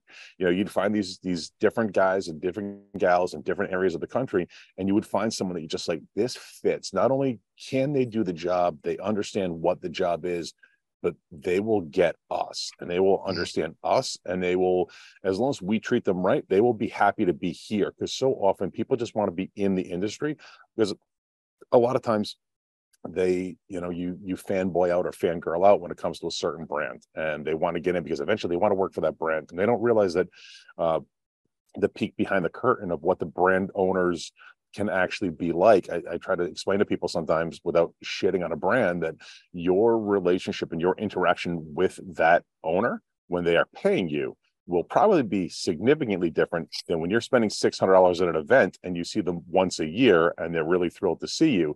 When you are the person who is responsible for doing all these different things, they're not your buddy. Like, understand, like, we're things are in the hierarchy of things. Of take a step back. You're there to do your job. Just sort of do your job, get it done. If you need a pat on the back all the time, this is probably going to be the wrong industry for you, because this is sales. Like, we do live and die on our numbers. There's things that we're expected to do. So getting people that are the right fit, I think in this business, a lot of times, a lot of companies cheap out as well, and don't want to give someone a little extra money to stay, as long as they're not using it as a negotiation tactic for it, because that's a scumbag move, and you just go because it's going to happen again. It's not what it is. But if it's like, hey, I got another opportunity, it might even be out of the industry, I really want to stay here, I need this. Like, all right, well, is it worth it for me to do this versus bring on a new person, training them up, dealing with the shops? Like, it just makes sense. But a lot of companies like, no, we're not paying them $5,000 extra. I'm like, well, it's $100 a week, and they built the territory by 50%, and they're doing all of this. It's $100 a week. Let's what can we do here? Where can we be at? But sometimes it's just sort of like this weird line in the sand. Nope, not going to do it. You're like, all right, well, let me start looking for a replacement now, because somebody's going to get burnt out. They're going to wind up leaving. They're going to do something else, and there's going to be resentment that's there. That's never any good. Derek, I think you're about to chime in here. Yeah, I wanted to ask you something. Go ahead, sir, with whatever your point you were going to make. I was just going to say, take all of that that Miguel and David were just saying, and then realize that if you have a pool of 100 people that might be interested, my estimation is that only maybe 2, 3, maybe 4% of people can be road dogs. Yep. Road dogs. I'm not talking about, they get out once a week or go do this. I'm talking about, you have to have people who can grind. And a lot of people think they can grind, and what they find out, and you find out really quick, is that a lot of people can't hack it. So you have all of the part about David was talking about the damage to the brand, and, that can happen, and, fans of the brand, or these different things. So you may have a need somewhere, and you may have somebody who's really excited to do it, but if they can't hack that being on the road as much, I guess I'm nailing the point home, but that's huge. And I don't think that gets talked about very often. But on top of that is, I talk to when younger people that work in a shop talk to me about getting on, how do I work for a brand? How do I get in? I said, listen, it might be sexy to work for me. It might be sexy to work for Miguel. It might be sexy to work for Pete. I said, you know what's sexy? A 401k. You know what's sexy? Be with a bigger company that has other I said, if you're looking at this as a job, yeah, it's a great job. If you're looking at it as a career, what happens is you hire somebody as a rep, and they're 25 or 26 years old, and they're road dogs, and they are out there, and they love it, and they love everything about it. They love being out there on the road. They love doing events, and they're doing it. And then they get in a serious relationship. And then they're 27, 28, 29 years old. And then they get engaged, and they're still on the road, and it's still okay, and they still like it, and they're still doing this, and they're the local rep, and they're 30, and then they get married. And their wife's kind of okay with them being on the road. There's other obligations. Their husband's okay with them being on the road, but they might be a little bit of, hey, what's going on? And then they have a child. And I tell people when they're having a kid, I said, your world is about to change, and that's a good thing. But in this business, you lose a lot of people, because once it gets to that, and it gets to that stage, and if they have younger kids, and there's soccer practice, and there's all these other things that other families can do that they can't do because they're on the road, everything they loved about the job, they hate about the job. I mean, visceral hate about the job. And you lose really good people if there's no other position you can put them into. And if they are honest with themselves where they are in that place in their life, they would never apply for a job that they have right then and there. They would never just say, oh, I think this would be a great fit for me. And if you're a smaller company and don't have these other things they can do, you don't have European thing where they can go and work in whatever, they can work out of an office, or they can be local. You lose really good people because there aren't these other opportunities for them. And yeah, of course, it's your family. Like, that is the most important thing in your world. So that is where you wind up losing a lot of people. Yeah, I think that's okay. Go ahead, Miguel, please. Yeah, just to build on that real quick. When people ask me, hey, how do I get into business? I always tell guys, I said, and they'll always come to me, ladies and guys, and they'll say, hey, I love cigars. I'm passionate. I can tell you all the fillers, the binders, the wrappers. I always tell guys, if you want my honest opinion, the first thing I look for in a salesperson is, are you a salesperson? Are you into sales? Do you understand what sales are?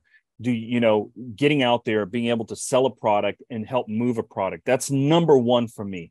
Number two is, are you a self-motivator? You know, Derek mentioned earlier about the grind. This job, there is no clock in and clock out, right? You have to get up every morning. Sometimes it's your own bed, sometimes it's a hotel. Can you get up and can you get yourself motivated every day to get out there, shake hands, put it on? And then number three or number four is, how much do you love cigars? What are your knowledge about cigars? Because I think all of us can teach tobacco. We can teach cigars. We can teach about that, right? But it's those combination of those things. Are you a salesman? Do you embrace that part? Like my father was a salesman. My brother's a salesman. I'm a salesman. I love sales. That's what I've done my entire life since I was just 16 years old. And now I'm in my 40s. This is what I love. If you're not into sales, if you have a hard time selling, this industry is not for you. If you need to be able to clock in and clock out, or you know, you're held to that, man, I better get to work every day on time, or my boss is going to see me. That doesn't exist in this business, right? And so all of that and your passion for this product, all three of those is what I look for in a perfect sales guy or gal. And I don't want to speak for Derek or David, but I would imagine it's very similar. We want salespeople who are self-motivated and who are passionate about the industry. Those are the most important things, because you can be passionate about the industry, but if you hate traveling, or you hate the word no, or you hate the hard sell, sometimes you hate to make the ask. If you don't know to make the ask, if you don't know that before you leave to take a look in the humidor and just be like, I saw that you're out of this, this, and this. Do you want me to get that for you? Like, as simple, we say, sometimes the hardest part of the job, the easiest part of the job is just making the ask. You know, it's not just about you come into the shop, hang out, smoke a cigar for an hour, then walk back out the door and be like, well, if they needed something, they tell me. Like, you didn't go in, you didn't check your facings, you didn't police up your area to make sure that it's clean, that it looks good, that you're not on a floor, you're not a whatever. Like, this is part of the job. Like, if that's not in your mind that you know to basically clean your room, it's difficult. Yeah, that's one of the most valuable things you can learn as a salesman, or salesperson, is that what you'll find is, if you do that with that retailer, you go in and you're doing your job the right way, 9 times out of 10, they'll go, oh, I didn't know I was out of royalty Coronas. Yeah, I'll take 4 boxes of that, just a simple refill order. Yeah, I think there's a lot of things. Miguel, you just kind of list off criteria, and I'm sitting here thinking, I'm like, because I've actually been approached by a couple of companies before about working for them as a rep. And well, again, to everyone's point, that sounds cool and everything. And like, I love cigars. I probably check every box on that, including the grinder that Derek's talking about. But my problem is I have a family. I have a family that I don't want to miss those practices that David was talking about. I don't want to miss those things. And that's a crucial part. And that's why I know to say no to that. Yeah. And it's not that I couldn't do a great job for any of y'all or any of the other brands out there. And like the 2 companies that have offered me a job in the past, it's the fact that, first of all, it'd be disrespectful because I wouldn't be able to give them what they need. And as fast as they would hire me, I'm pretty sure that I would be fired, not because they didn't like me or I wasn't good at my job and I'm not good at sales. It's that I don't want to miss those things. And that's very important. And that's a cultural distinction. Miguel, you talked about culture, and I wanted to bring you in on this, Derek, because again, you guys have a very unique culture. And James and I have spoken about this a couple of times during my opportunities to interview him. I mean, y'all have an identity around it. You know, we are Black Sheep, and that I've really been an admirer of the culture that you guys have built there at Black Label, because of this mantra and everything. But that in itself, the people, you're looking for exact people, like you said, you're looking for those road dogs that you said a moment ago and everything. Talk a little bit I'm interested to hear about the culture that you've built in the time that you've been there, and how you've kind of taken that mantra and built that around the identity of the people that you've identified that meet that criteria. Yeah, well, what I've found is that, not everybody is like, I don't have sleeves. I don't wear a lot of big jewelry and things. And a lot of our branding and things like that speaks to that crowd as a consumer. But not to say that the funny thing is I was at an event last night and somebody was asking me, your branding, it seems it's geared to the youth and this and that. And I said, well, you could argue that, but let me show you some pictures of the event I was at the night before. And I'm standing there with a guy who's been to our factory twice. He's 75 years old, a straight cut. You wouldn't think that he would be from the looks of it, right? So the branding aspect is important. But more to your point, Bear, is I'm looking for people who are black sheep in their own way. Like we have, our broker up in New England, Gus. He is his own animal, and he's a black sheep unto himself. Coy down in the Southeast, he is the right guy for that territory. Speaking to David's point earlier, about who fits where. So, I mean, for me, it's not so much about, you need to wear this and you need to look a certain way. It's more about, can you stand out and be a true representative who people will remember you for who you are? To us, that's what a black sheep is. And do you have an identity? Goss, he's a great example. He was a retailer. I mean, he worked in a cigar shop. I remember selling him cigars. And he was a guy who transitioned from being a retail merchant to the broker side. I believe he's a broker, right? Yeah, broker. Yeah. And he's done an incredible job. He's created an image for himself. He's done a great job. And, that doesn't always translate, right? It doesn't always translate for this guy to go there or this person to move to this position. But he's a great example of a person who cut his teeth at the retail level and has now really created a great name for himself. And on that standout sort of thing, we have another broker that used to work for Ashton for many years. So it's you would think that's as far away from us as you could get. It's not, because he has his own way. He's known for his own, personality and uniqueness, and the retailers and consumers really respond to it. And, that's where something like, David and Miguel and myself getting out on the road with these guys and watching them in action, that's where you really know. There's no more, you don't have to worry about being 1,000 miles away. It's so important for us to be on the road too. And that's another motivating factor is why I'm out of the VA. I need to be here in Tampa right now. I need to be, in Arizona next 2 weeks. Yeah. So Derek, you're probably I'm sure Derek, we're all like platinum members of all the hotel chains that we go to. And I think with Derek and David and I know for myself, last month I was in my own bed 5 nights. That's including weekends.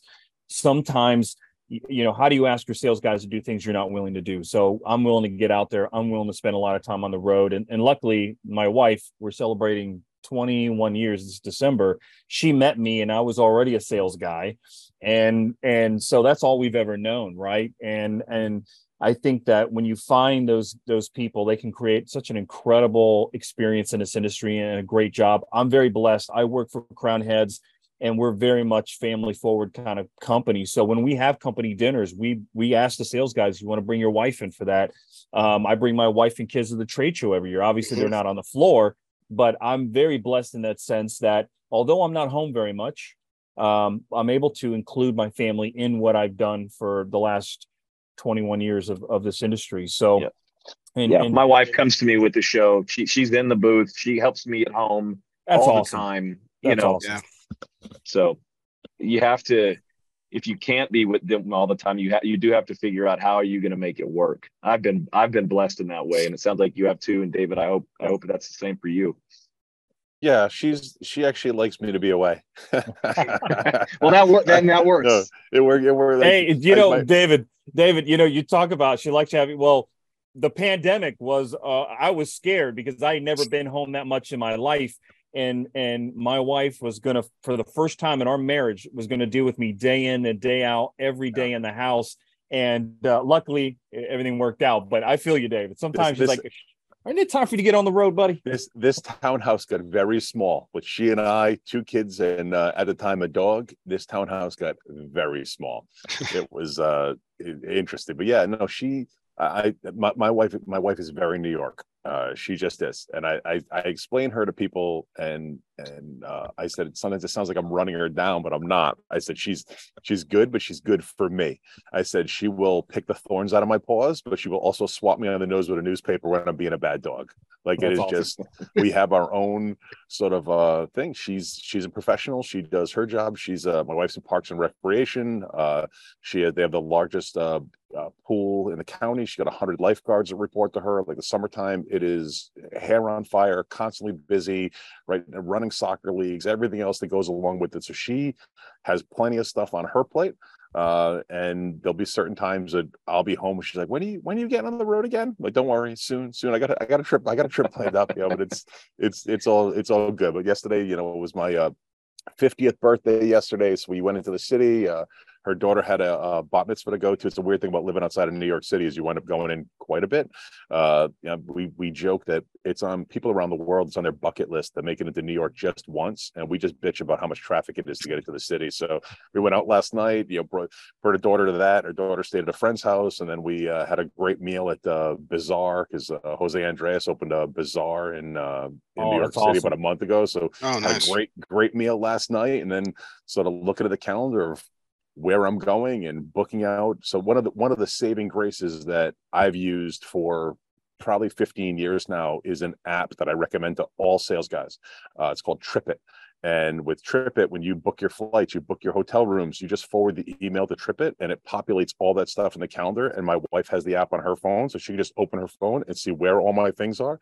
And I can open the phone and say, oh, I haven't booked a rental car for this one yet. Oh, there's a gap in a day here. Hey, I thought this was supposed to be this day. And it's all in there. So she has full access. I'm very lucky that she isn't jealous or any of that stuff of being on the road. I got 23 years sober. I don't spend nights out hanging out, drinking in bars or carousing or doing anything like that. So she trusts me. But for a lot of people, they would not be able, their spouses would not be able to handle the jobs that we do. And part of it, we do it to ourselves as we do so much stuff on social media is part of what we do and how we promote that it just looks like we're out partying. And so many, especially on the rep level, it's when they're away from the family, they're away from the kids, and they just, their spouse sees them out in whatever, surrounded by people. It's like, you don't want to be here. You don't want to be with us. You're just out doing this. So it's like, no. Like, I'm very lucky to have the wife that I have to understand my life and what it is. And then my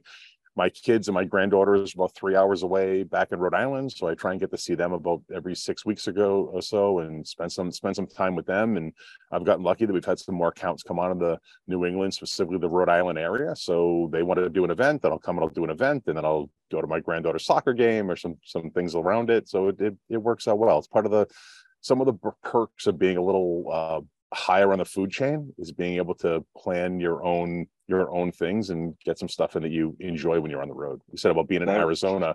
Lafferty's a grandfather of 3, and I got a 4th one on the way. At an 11-year-old. So one time I was years ago. It was almost 11 years ago.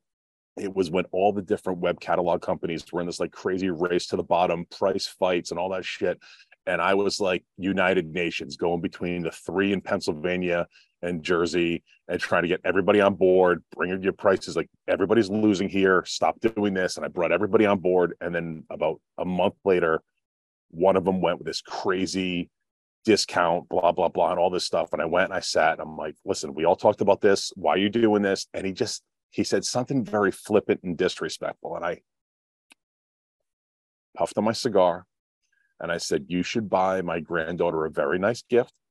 She wears a 5T and she likes Doc McStuffins.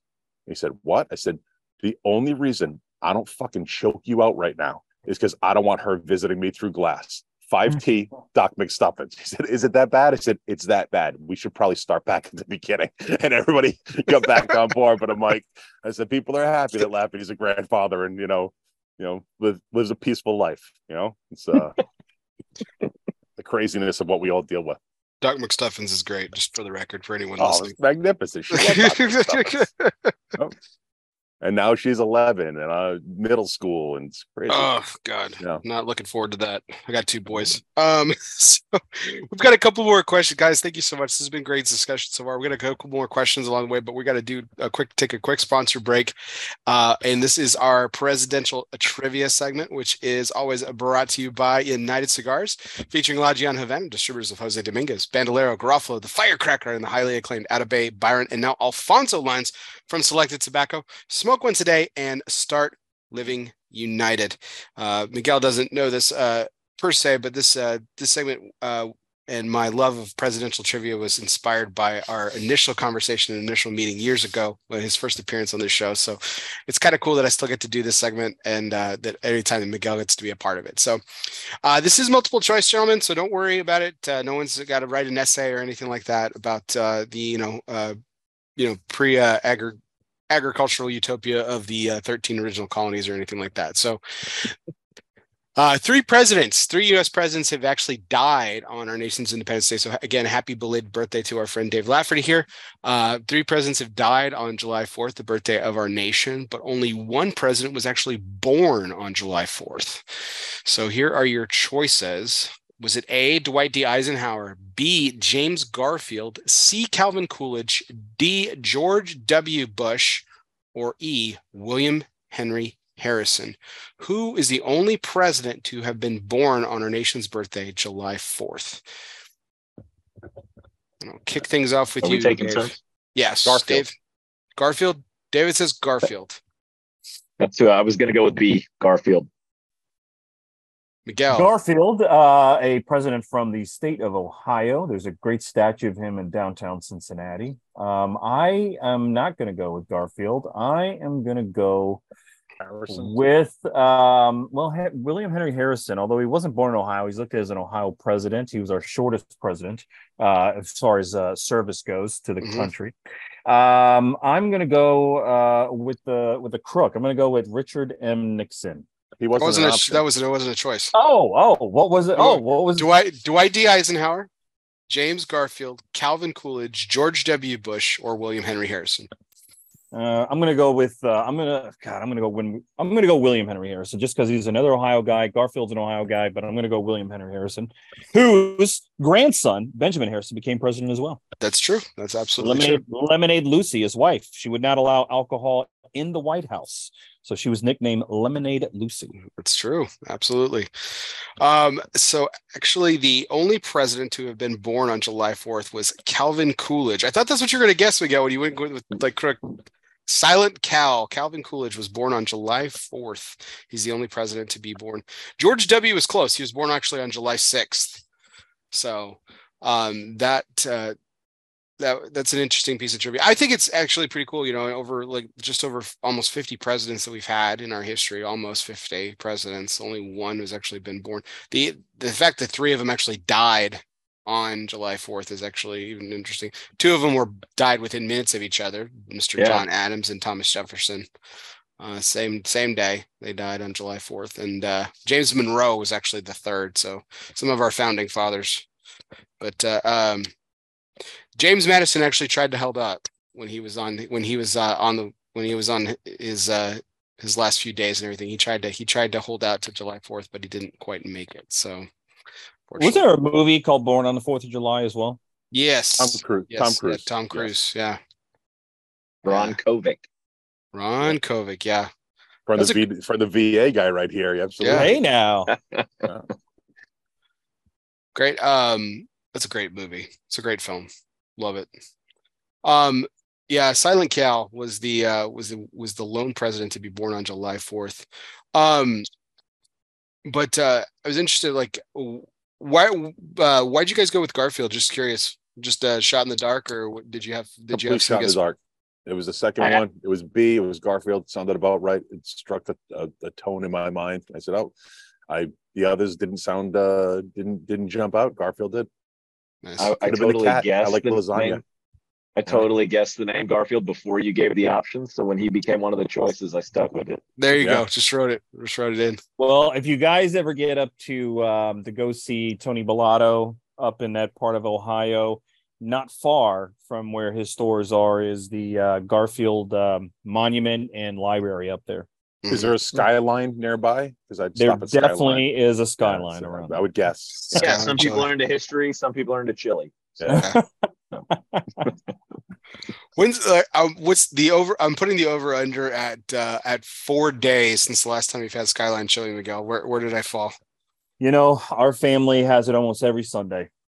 Today we did not, but usually every Sunday we make Cincinnati chili here in the good old state of Florida.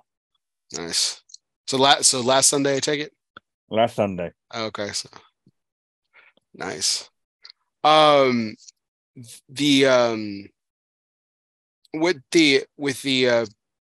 think James Garfield. I visited his gravesite too, and he's buried in Cleveland. Interesting enough. So his footprint's all over that state. I think it's really sad. His presidential term also got cut short because of his assassination and everything. It would have been really interesting to find out what kind of president he would have been, because I think his mark on history would have been a lot greater. Unfortunately, he was the second president assassinated, and that's kind of what he's only famous for, which is just sad. And but that ushered in Teddy Roosevelt, you know what I mean? And that and Teddy had one of the biggest influences on our country than any president alive. So Teddy at the time was the youngest McKinley, president. right? You're talking about McKinley? Oh, I'm sorry. It was McKinley. Sorry. Yeah.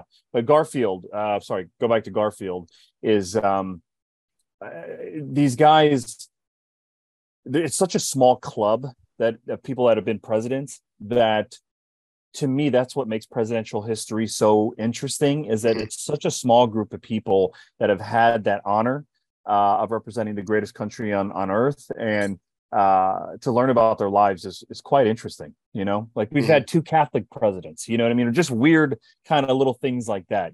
Those are fun. Yeah, definitely. Interesting. Well, that was our presidential trivia segment, brought to you by United Cigars, featuring La Gian Havana, distributors of Jose Dominguez, Bandolero, Garofalo, the highly acclaimed Atabey, Byron, and now Alfonso lines from Selected Tobacco. Smoke one today and start living united. So this is, today is October 1st. It is the start of my birthday month. This next segment was started on my birthday 3 years ago. Miguel was a part of that show when we launched our charity segment.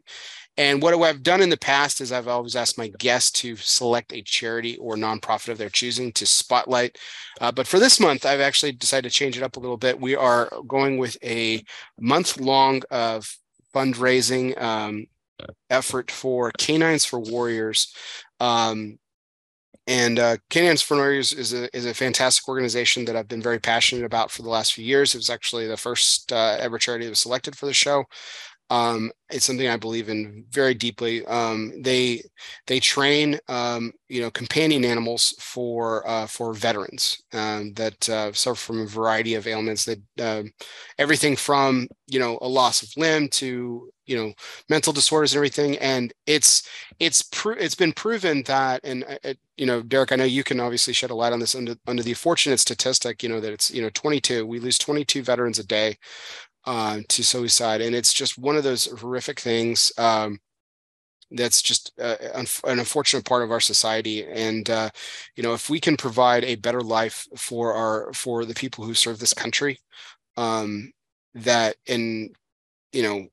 lot of times, I know that for my father's own sake, my father's a veteran, and his health has been declining over the years and everything. But when he lost the family dog, that's when the dementia and Alzheimer's really took over, and he completely went downhill. And it's because he didn't have anyone anymore. My mom's still around, obviously, too, but that was a big part of his life, his day to day, and he had purpose. And so these wonderful animals give these veterans hope and a purpose and companionship. And a lot of times they feel alone, and they don't have to when they have these wonderful animals. So it's a great organization.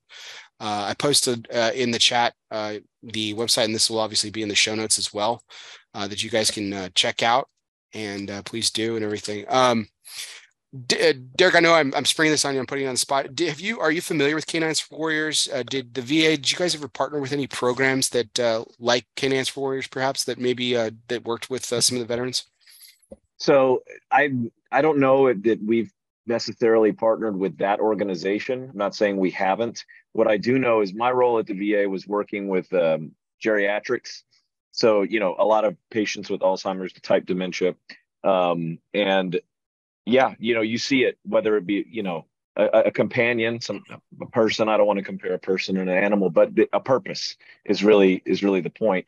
What I was starting to get into right before I left a lot was having to research, the different levels of service animals versus, a companion versus an emotional support animal. And I think that they all have wonderful roles to play in any person's life. But we didn't, there's a lot of misinformation right now, people thinking that they can take emotional support animals in places they can't. But if you have an organization that's doing anything to better a veteran's life, I'm about it. I'm in full support of it. So I think that's great that you're, sponsoring that. And I'll be interested to check out the link that you have up on your page and learn a little bit more about that organization, because I don't know that much about it.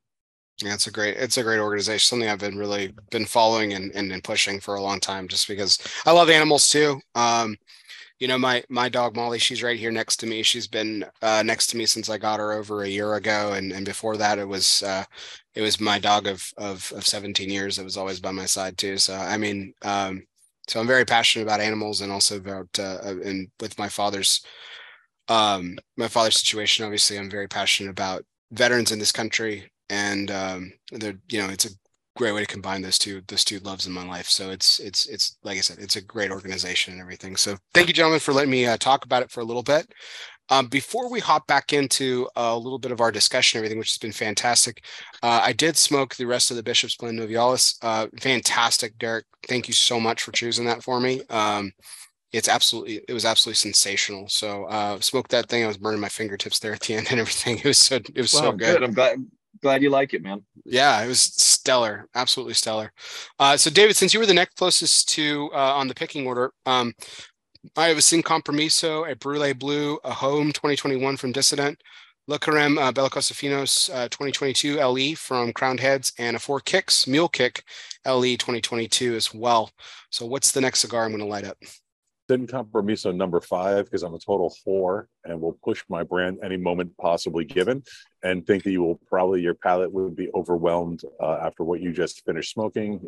You will miss the subtle nuances that are in there of a creamy, nutty cigar, mild to medium, delicious, limited production model that's out there. It's only the best. But that's why you should go with the Sin Compromiso number 5, which I think you will also enjoy.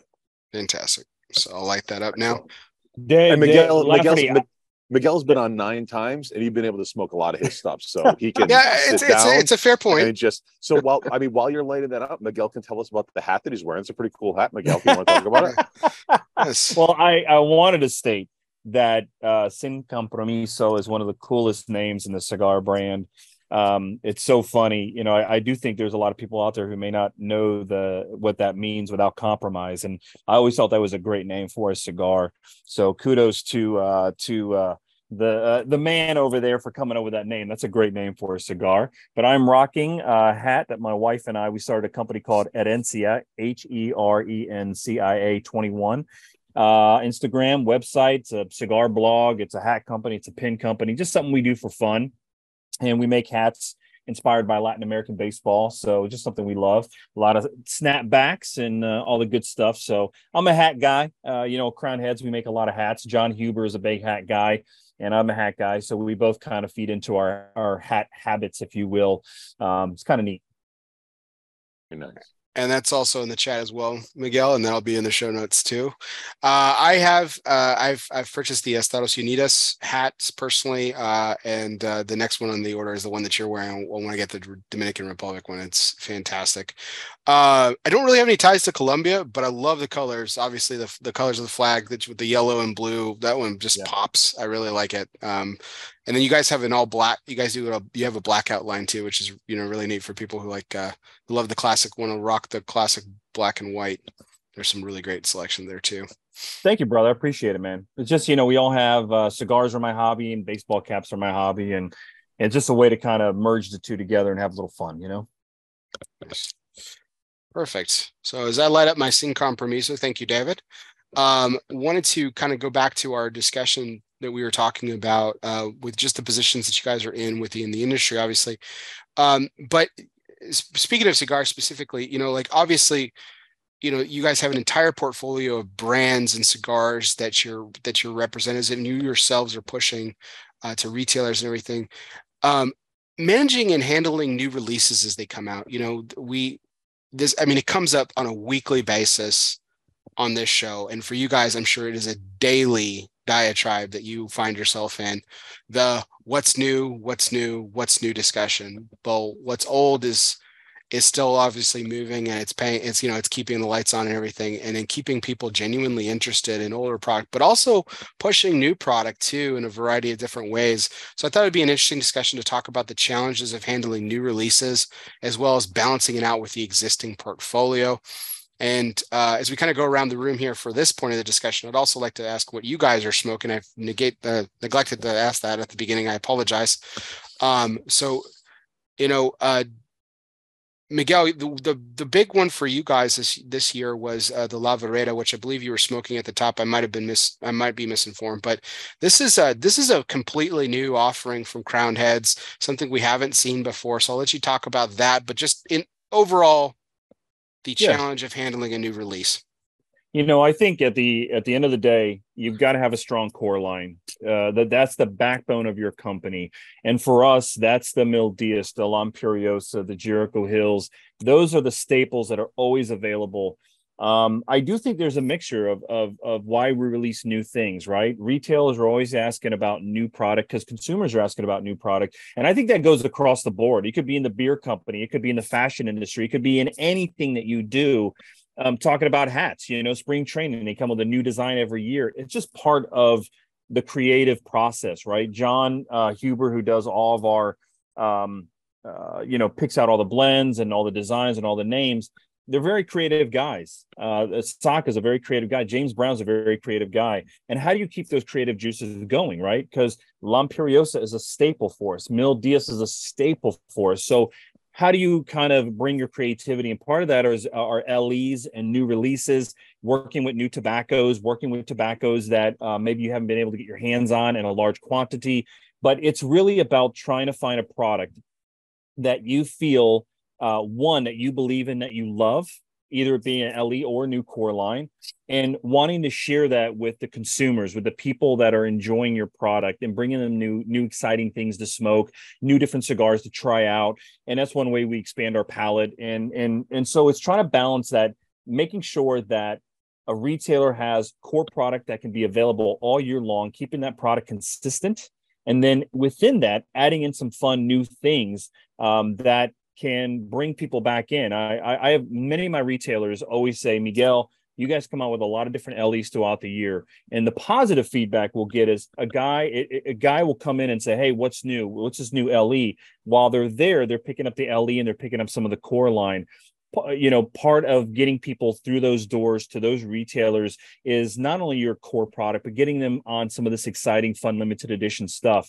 And for us, it's very well thought out. These projects are usually a year, 2 years in the making. It's about trying to create something fun and create something that you believe the consumer will enjoy and get a thrill out of smoking. And working with our sales guys about making sure that they touch everybody, that they're reaching out to the retailers. They're giving those retailers an opportunity to either pre-order or order that product.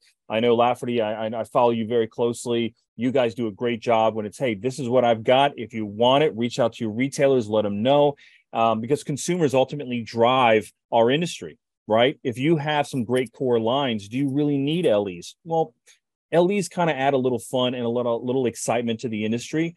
And really getting your sales guys to make sure that they're reaching out to all the retailers, and you're giving the retailer a product that you believe that consumers will enjoy, that will come back and buy and support their retail and ring that register. That's kind of we could talk about it for hours, but that's kind of how we lay it out, is finding a product we believe that a consumer will enjoy and that a retailer will enjoy as well. I'm smoking a Lavaretta. It's one of our new core lines. This particular product that we have, it's the tobacco is aged 3 to 4 years before we ultimately use this tobacco from Ernesto Perez Carrillo. And this isn't a product that we make a ton of, right? There's only so many cigars you can roll a month when you're working with particular types of tobaccos, especially this really well-aged tobacco.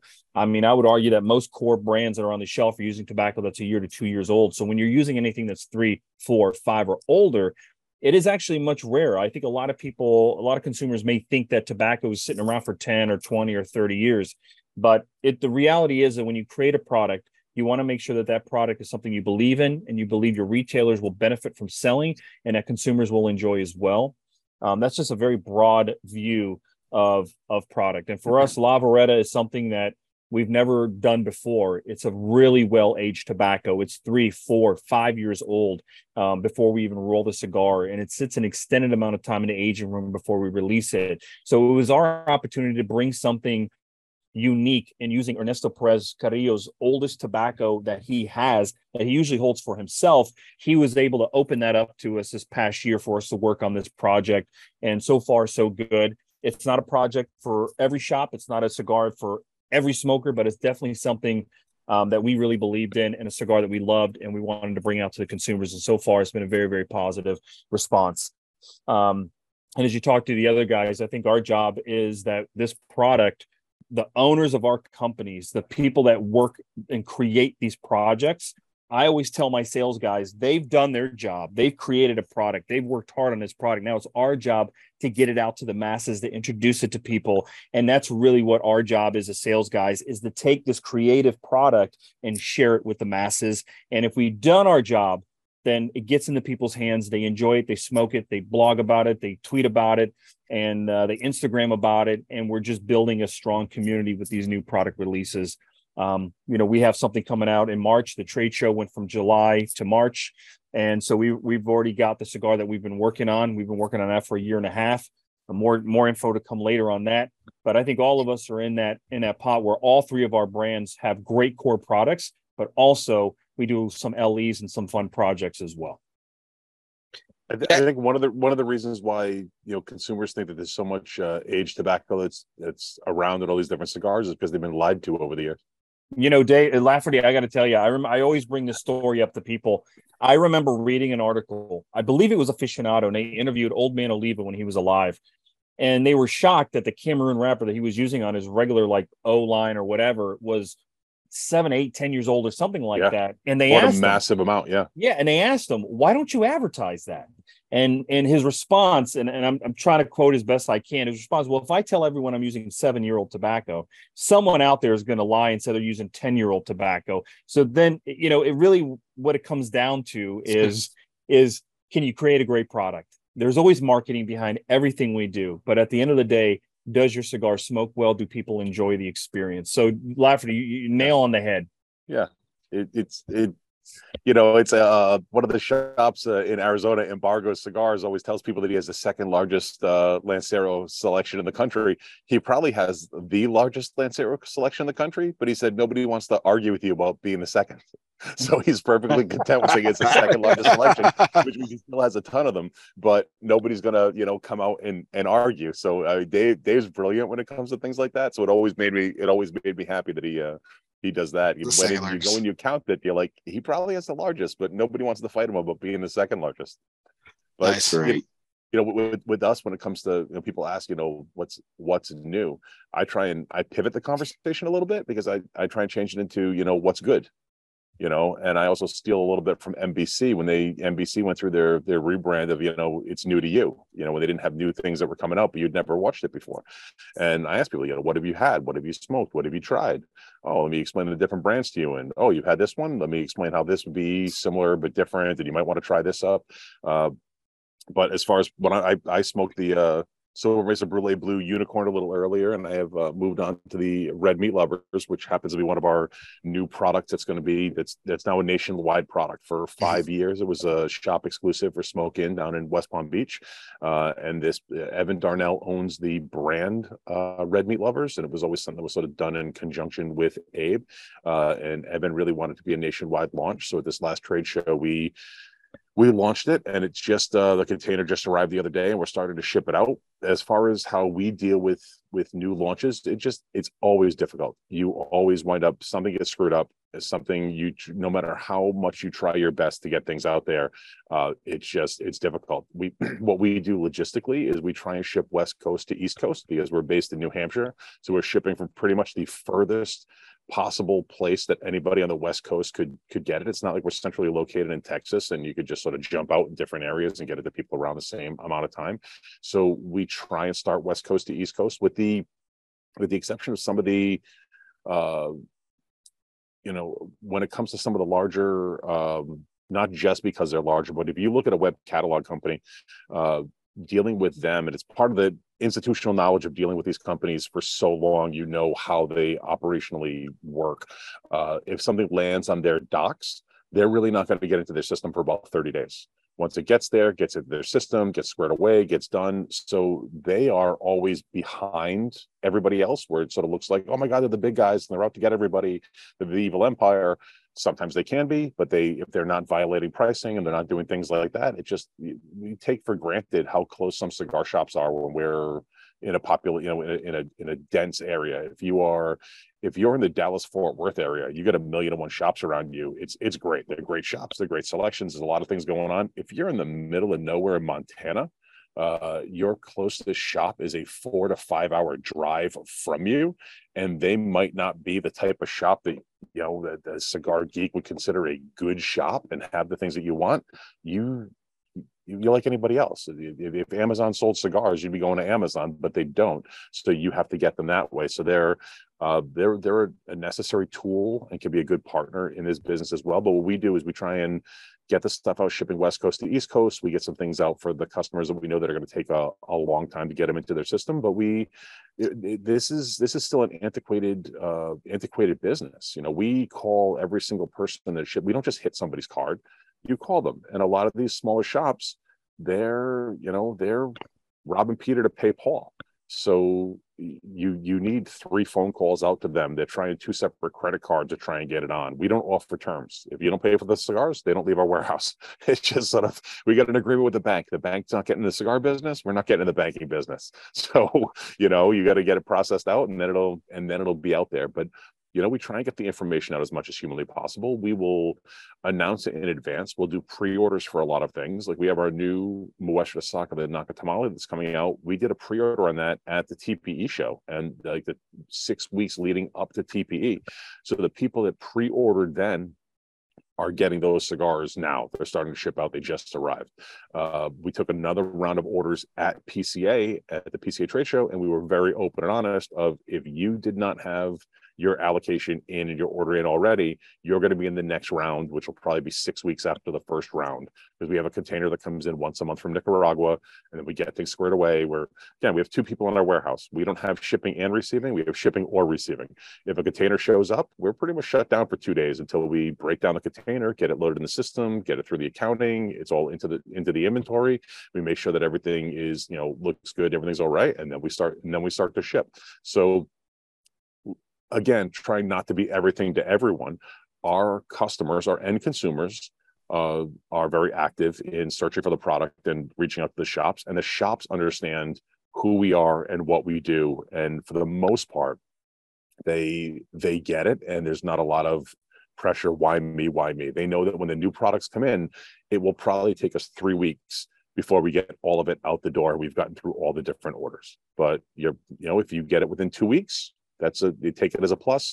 If you're on the back end of things, sorry about that, but somebody has to be last in line, and it's usually like first in, first out when it comes to your orders. If you were one of the last people to get your order into the system when we look at QuickBooks and you were there, then you just had to wait.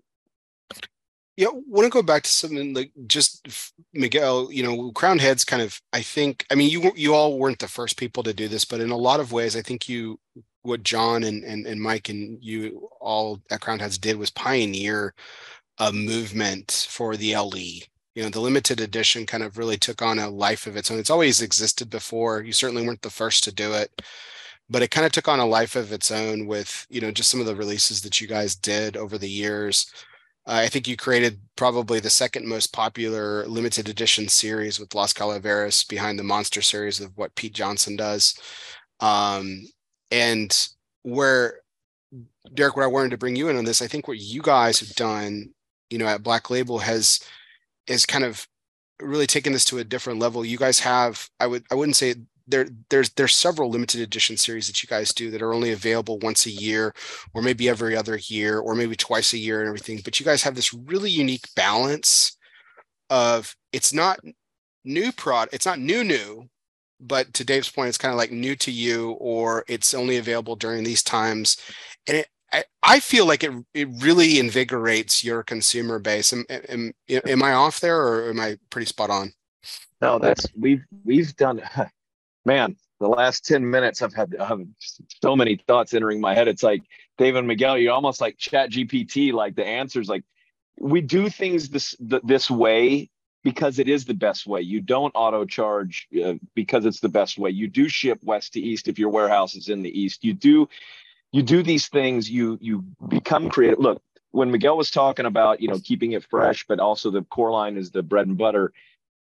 The truth of the matter is, any of our companies could take any of our core lines, if it had never come out as a core line, and you could say this is an LE product, and it's gonna fly off the shelves. It's just always the forbidden fruit aspect, right? Like who wants what? But yeah, I mean, some of the LEs. Look, our first LE ever was the Morphine, 2014. We have done that every year, once a year since that came out. But this year will be the first year we're not going to do Morphine. Bishop's Blend has been out every year, but this year we tweaked it. We changed, what you smoked earlier was Pennsylvania broadleaf wrapper as opposed to the Ecuadorian Maduro. So you have to do regular core line. You have to sometimes amp up a core line, like go from Last Rights, which is the flagship of the company, and do, age it longer, add some more Ligero to it and make it an LE. That becomes the Viaticum, right?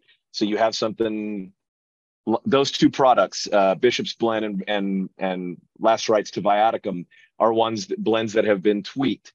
But it gets people excited. James is constantly being creative. So we have this sort of hybrid model of straight up core line, LEs that have become core line, PCA exclusive, tweaks to LEs, and then new LEs that have never seen the light of days. Creative boxes, tweaks on like our Killer Bee line, like when we did the Hive with all the different figurados, different sizes and things. So it's a constant battle of having to figure out how to. I say it's a battle. I'm not the one that fights that battle. I mean, I fight the logistical battle. I think all three of us fight the logistical battle, but Steve and John and James, they are the ones that are, like you said, they've already done their job by being these creative maestros to do that. And it does keep the consumers and the retailers engaged, especially, I think all of our companies are very active social media, so people know what's coming. Pre-order, all of that. That's why I said the GPT thing. It's like, yes, 100% yes, all of that. But our model has been one where, like, for example, Santa Muerte, we hadn't put out in 3 years. It was an LE. Now it's part of the core line. The special wrappers, special tobacco we don't always get access to. We got Brazilian Matafina. Let's do Poison Dart for PCA. Mm-hmm. We got some Cameroon from Cameroon, not Ecuadorian Cameroon. Okay, let's make the Hyena, make it a tribute. But that stuff's important, but in and of itself, we want there to be some sort of story behind it. With the Hyena, James and Angela having lived in Africa for a time, that's a tribute to their time in Africa as well. And that was one thing. Let me take a sidebar here. I won't call anybody out by names, but there was a show that was done not too long ago where it was talking about, some people were saying that, well, they wanted to know, James is kind of a quiet guy until you really get to know him. Yeah. And I think some people spoke up on the panel and it said that.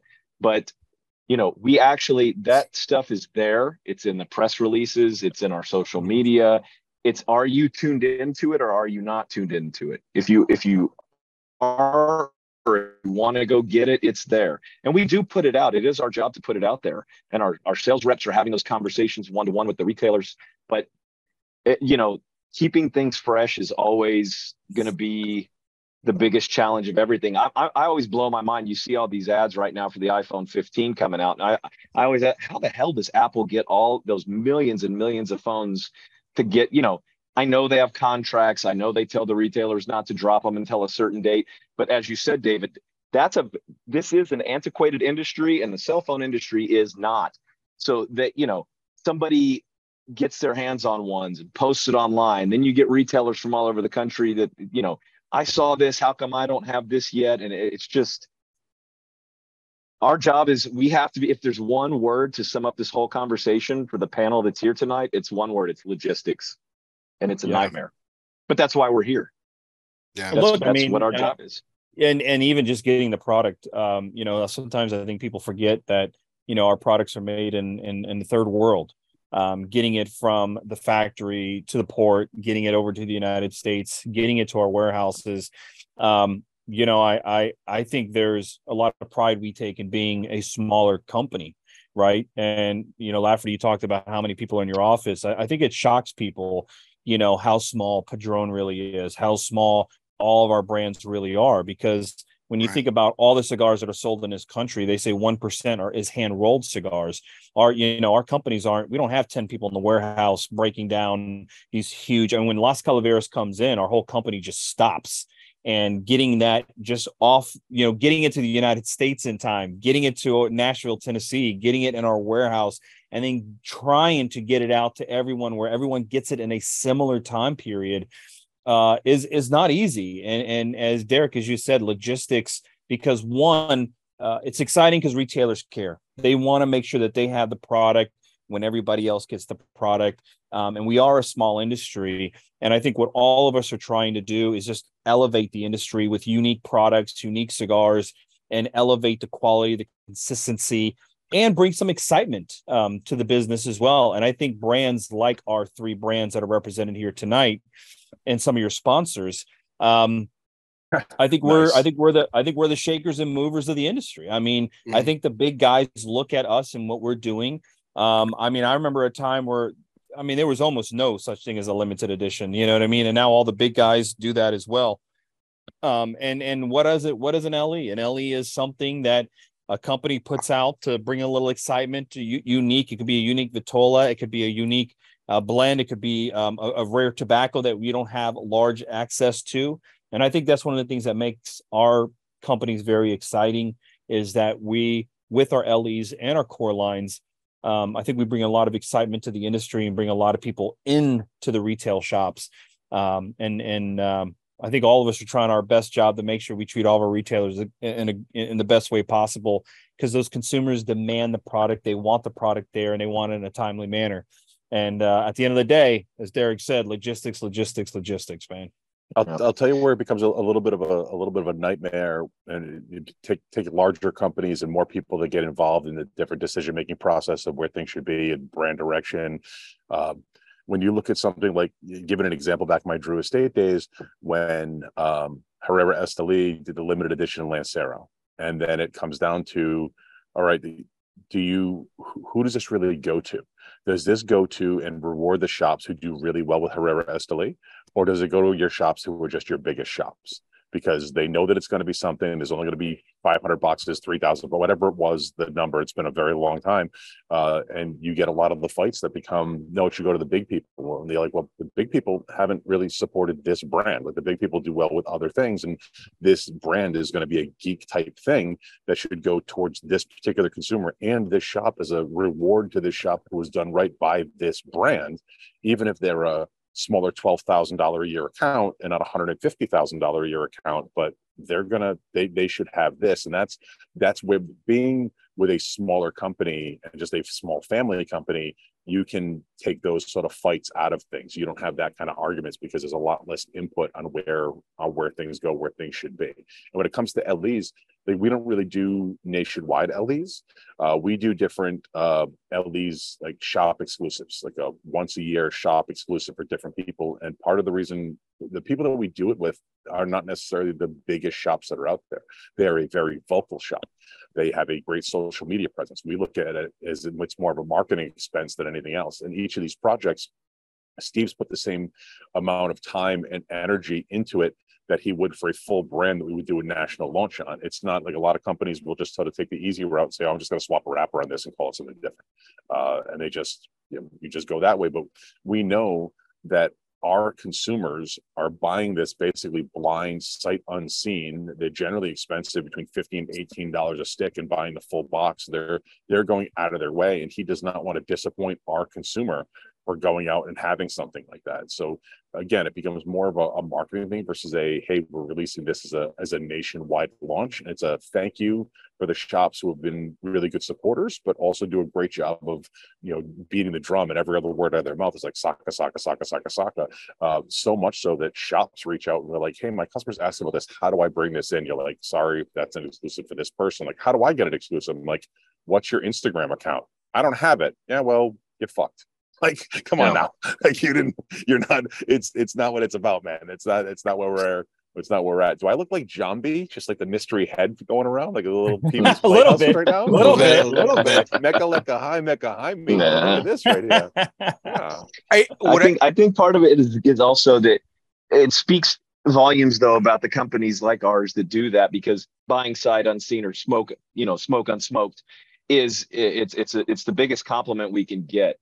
Yes. Because the fact it speaks to the history of what you've provided to the market leading into the release of that product.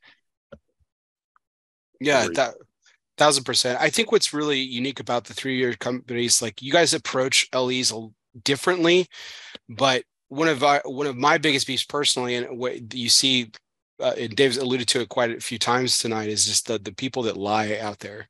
A limited edition that's not really a limited edition. Now, you guys approach LEs a lot differently.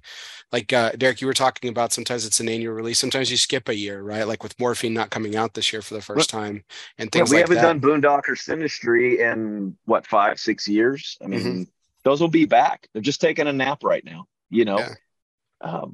And it's not a ploy, it's not a marketing trick. It's you can only, like you said, especially with our factory, we're not contracting with different factories that can do all these different projects. Again, bandwidth.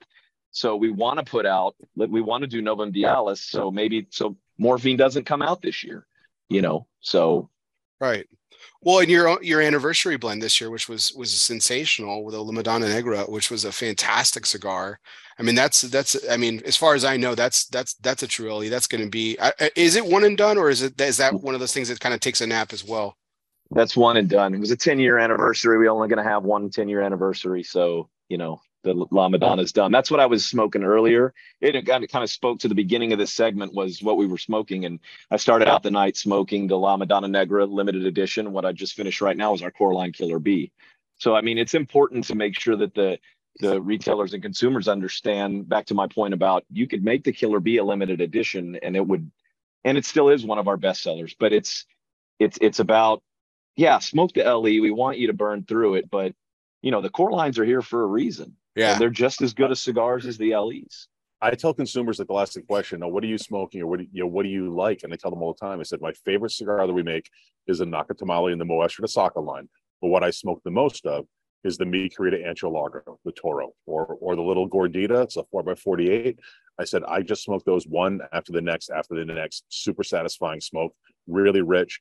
I said, I'm the VP of sales for the company. I can smoke whatever I want. I smoke this, and I'll put pictures up every now and again of it. And the comment is not limited, not rare, just really good. It's just about the core line product. And this is just a great cigar. And there's some really great stuff that's out there that some people just haven't thought of.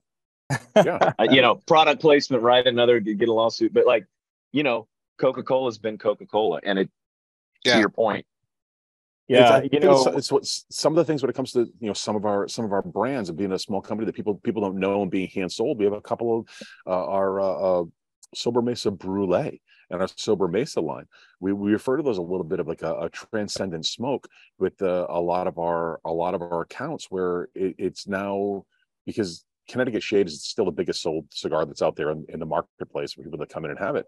So, shops that are having consumers that come in that don't know who Saka is, don't know who Dunbarton is, just coming in and grabbing a handful of Sober Mesa Brulees, like that's huge. Like, that is the type of thing that, as a company, when you're able to, like, the running thing, people are always like, I want to take some market share away from Macanudo. You're like, are you out of your mind? Like, just not going to happen. But when you're able to get something that just sort of gets into the regular consumer's hand, that is outside of your regular person who knows you, your geek, your people who are following you, that's a really special moment in time with a product, and you want to make sure to not screw something like that. It's the running joke in the bar business. If you're out of Schlitz, you're out of beer. If you're out of Bud, you're out of business. And being able to get something that people just come in and grab it and they just want it, and it's a really nice feeling. Absolutely. Guys, I just have a couple more questions along our theme tonight, and then we can go into some of our closing segments and everything. But this is one of the questions I've really was burning to ask you all. So, okay, so I think there's this, again, this isn't a vacuum, right? And this is in my small group of everything about how people perceive events. Cigar events have been around for a long time. The what we call the tablecloth show, right? Like you put out a tablecloth, you stack up some boxes of cigars, and the rep or the national sales director comes in and hosts an event. And that's been a theme in this industry for quite a long time. And the commentary around that is that it's dated, that it's kind of lost its luster to us. And how do you guys keep that, the luster shining, so to speak? And like, what are some ways that you all are trying to liven it up or change it up in terms of the event, I guess, mantra of the cigar industry? I if you guys don't mind, I'll jump in here. For us, early on when we were doing a lot of events, it was about trying to make sure that if you went to an event in Texas, you went to an event in Illinois, you went to an event in Florida, that you had the same experience. So what we found was letting our reps really tailor the event to their personality. So either that be kind of music that they play there. Brian McGee in Texas is a perfect example. He's a guy who really loves grilling. It's a big part of his personality. So he's done some events where it's, he'll grill steaks out at an event, and that's something he brings his personality to the events, and that's how we've kept them fresh. It's always having some really cool swag.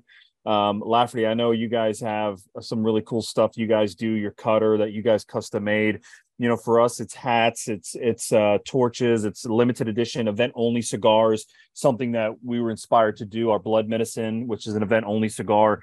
It's really about part of those events. There's always two ways I look at them. One, you're trying to reward your guys that come in there and already support your product. They come in, they're buying a box on a regular basis, but for that night, they come in and buy a box. Maybe they're going to get a little swag pack or some unique cigar that they haven't had before. And another part of that is you're hoping to reach out to people that may not be familiar, who've never heard of Black Label, don't know John Huber at Crown Heads, don't know Steve Saka. And part of that is also saying, hey, I want to introduce you to our product. We want you to experience our product. And if you enjoy it, welcome you into the world of Crown Heads. So there's definitely two ways you kind of go about with your events. But for us, trying to keep it fresh, I have allowed my sales guys to try to make it unique and tailor it to their personalities. So not only are they sharing our cigars and our culture and what our brands are about, it's also about sharing who they are and letting them get excited about sharing their world, either it be through music, through cooking, through some other aspect of their personality. And I found for Crown Heads, that's been very successful for us. We love doing events. We have a roadshow page on our website with all of our events listed, and we try to make it unique and try to make it fun. So if you do go to events in different states and you meet up with our different reps, you're getting a very different experience, but it's the same great product at every event. So and that's kind of how we kind of look at events. It's a great way to reward your hardcore consumer that's always supporting you, and hopefully you'll reach out to some new people that are interested or curious about your product and welcoming them into the world of said brand. Yeah, I go ahead, David. Nope, you first. I was going to say, what we found is, we have a lot of merchandise too. We're not a merchandise company, but we have to, you have to do it. You have to have the cutter or the Crown Heads hats or, the Black Label. We do a couple of different things. We have our own merchandise, but we also every year we do unique artwork for both lines. And we have people who know the brand, people who are familiar with the brand and are coming to those events to do the Black Label event. And they want that stuff. Okay. But there's a lot of events, to Miguel's point, like when I do these bigger shops, the corporate accounts, it's probably 60% of people I'm introducing the company and the lines to them. And that's why it is important to have a portfolio that does have we didn't start off with the Connecticut. We didn't have the porcelain, for a long time. Now it's a bestseller because, as David said, Connecticut is, best-selling tobacco out there. But we've come to a point where we realize that it's important to have that merchandise there. But the reality is cigar smokers are actually, we found, more interested in cigars than they are in merchandise. And yes, they can get a cigar anytime, but Barry, your question was about going on to how do you not keep it stale, which implies the old, what are you doing, a 5-1, a 10-3, or whatever. And that sounds old and boring, but part of the reason is it works. I mean, people would rather get an extra cigar or two than to be given a hat, because how many hats do they have? There's those people there that want the hat. So never enough. Well, yeah, I know with this conversation based on earlier, that's probably true for this small group. But, we found that you kind of like what we were saying in the last segment about LEs versus core lines. It's like, you have to have both. You have to do the merch. You have to do the event only cigar. But at the end of the day, if I put another cigar in somebody's hand, and that's where my loss leader is, but that's what recruits a new consumer or keeps a current consumer happy, that's the play. Now, what Miguel was saying too about playing to the rep's personality, I've worked with our different reps to do some of that. We've created specific, going back to Gus, he's very creative art-wise, very crafty. And so we've done some things to allow him to express his artistic talent. And the consumers in New England have really responded to that. So I think that it's sort of like, how many different ways can you make pizza? Yeah, there's 1,000 ways, but it's not infinite. There have been some great I never, and I don't mean to offend anybody if y'all do this, but like I going there and possibly winning a grill for my backyard when I already have a grill doesn't really move the needle for me as a cigar smoker. Yep. So we're always thinking of new ways to try to keep up with that. It's working for us, but we're still in that phase of two types of events for us: hardcore guys at smaller shops, and I want to come back to that in just a second, and then the introductions. I did want to say, for the hardcore consumers, they're coming out. It doesn't matter how many of our events they've been to. It's not, while it is about the cigars, they're coming out because they want to see the rep again, or myself or James again, because it is a relationship business. And, you do have this events at some of the same shops more than once. I mean, some shops want an event every year. Some shops actually ask you for more than that. Because it works for their business with your brand. So you give them what they want. I guess that's all I have to say about it. I'll probably think of 100 other things, but that's it. With me, when it comes to events, I find that so many retailers are lazy, and just like, I want the event to be an event. It's not a discount night. It's not a 5-1. It is a come in. I expect you to put a little food together, put something together, give people the reason to come there. And, I'll have this conversation where people are like, oh, come out, do this event. I'll get 300 people there. I said, if you get the right 20 people in a room, we'll do better than 300 people in a room. You get people that understand the brand, that want to be there. I really like doing ticketed events. It feels special. You get 25 to 40 people in a room. They're getting some cigars. They get them in advance. They're get a little something going on. We talk about the brand, and they engage. And sometimes you'll have the new consumer that doesn't know what it is, but knows that it's going on, or knows some other people in the shop, and they come in for it.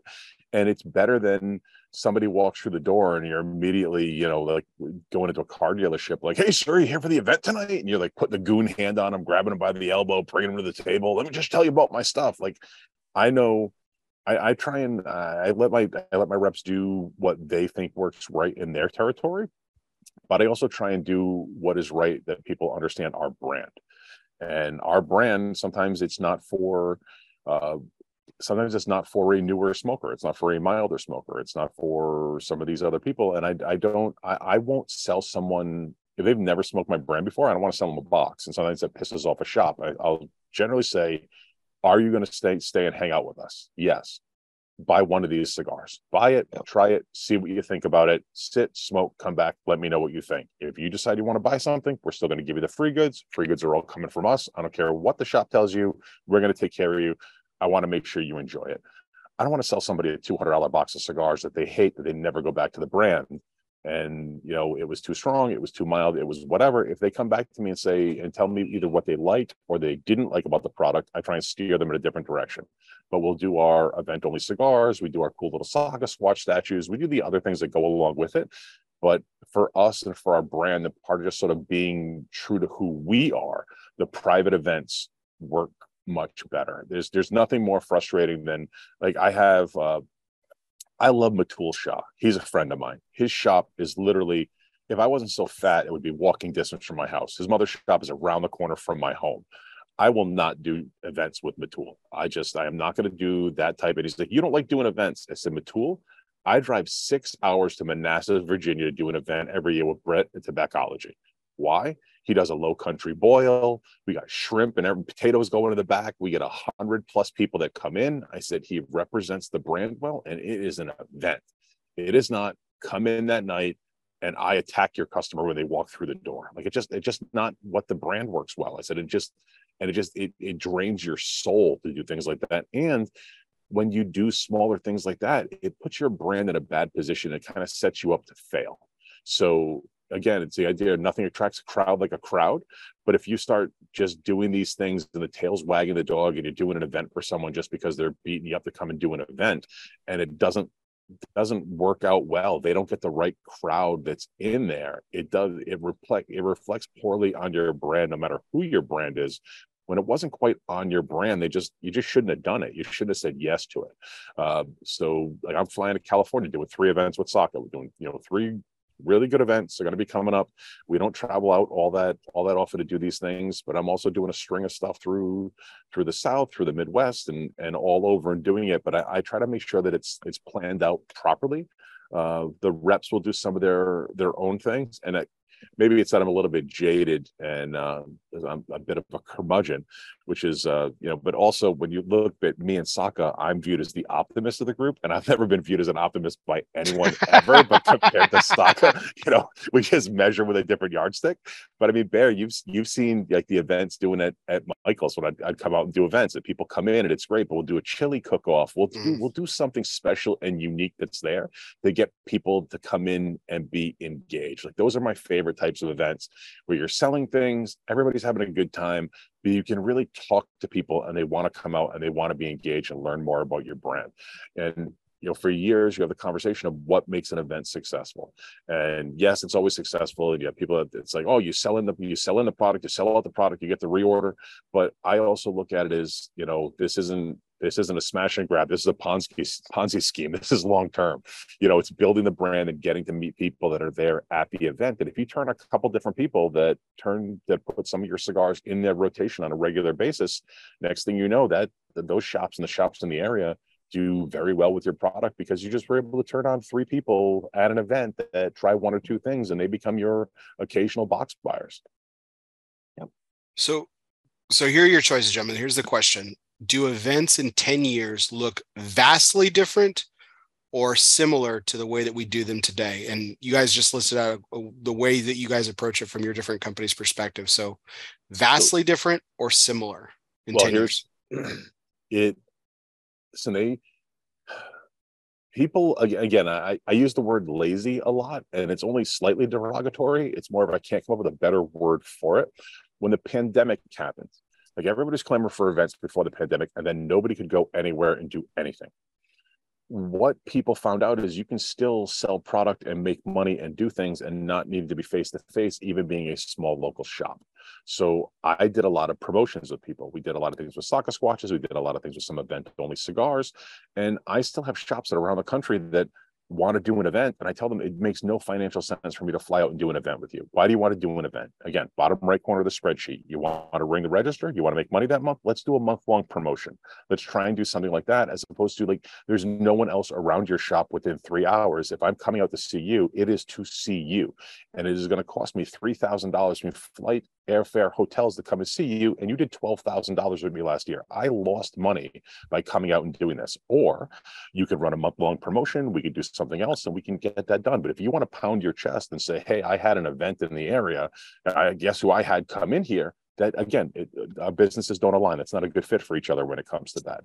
So do I think there will still be, it depends. It depends if we have another pandemic. It depends on just some, certain manufacturers saying, I'm not going to do this anymore. Let's find a better way to do business. Like, I think when you're dealing with shops that are true business people and not hobbyists, where the majority are hobbyists, when you're dealing with business people, they find other ways to make money. And they almost feel bad for you coming out. They don't want to waste your time and have you be there if they can do business anyways.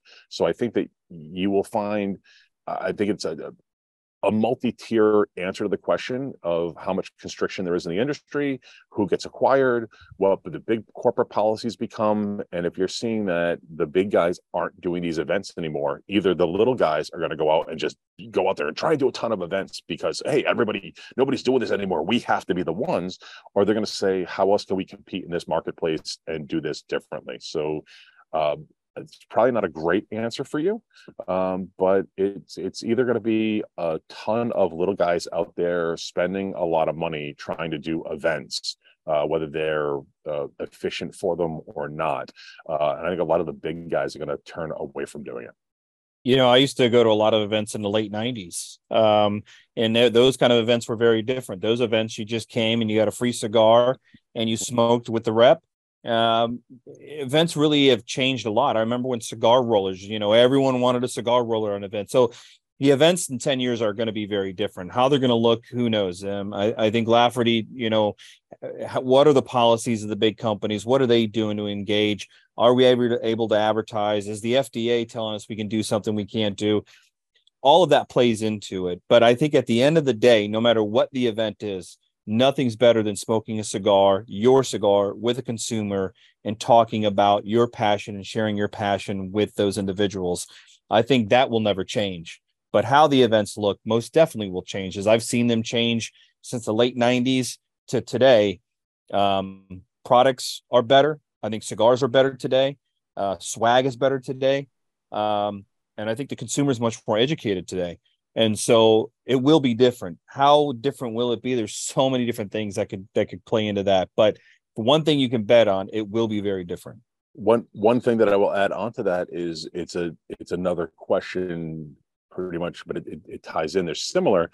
Is what will the industry look like 10 years from now especially when it comes to government regulations, and it would be detrimental to companies like ours, where if all of a sudden the cigar industry, when it comes to taxation, gets regulated like the liquor industry. Like, you can't call Seagram's and say, I need 3 bottles of gin. Like, you just don't do that. You have to go to the distributor that happens to be in your state, in your region, in your wherever, and you get it from them.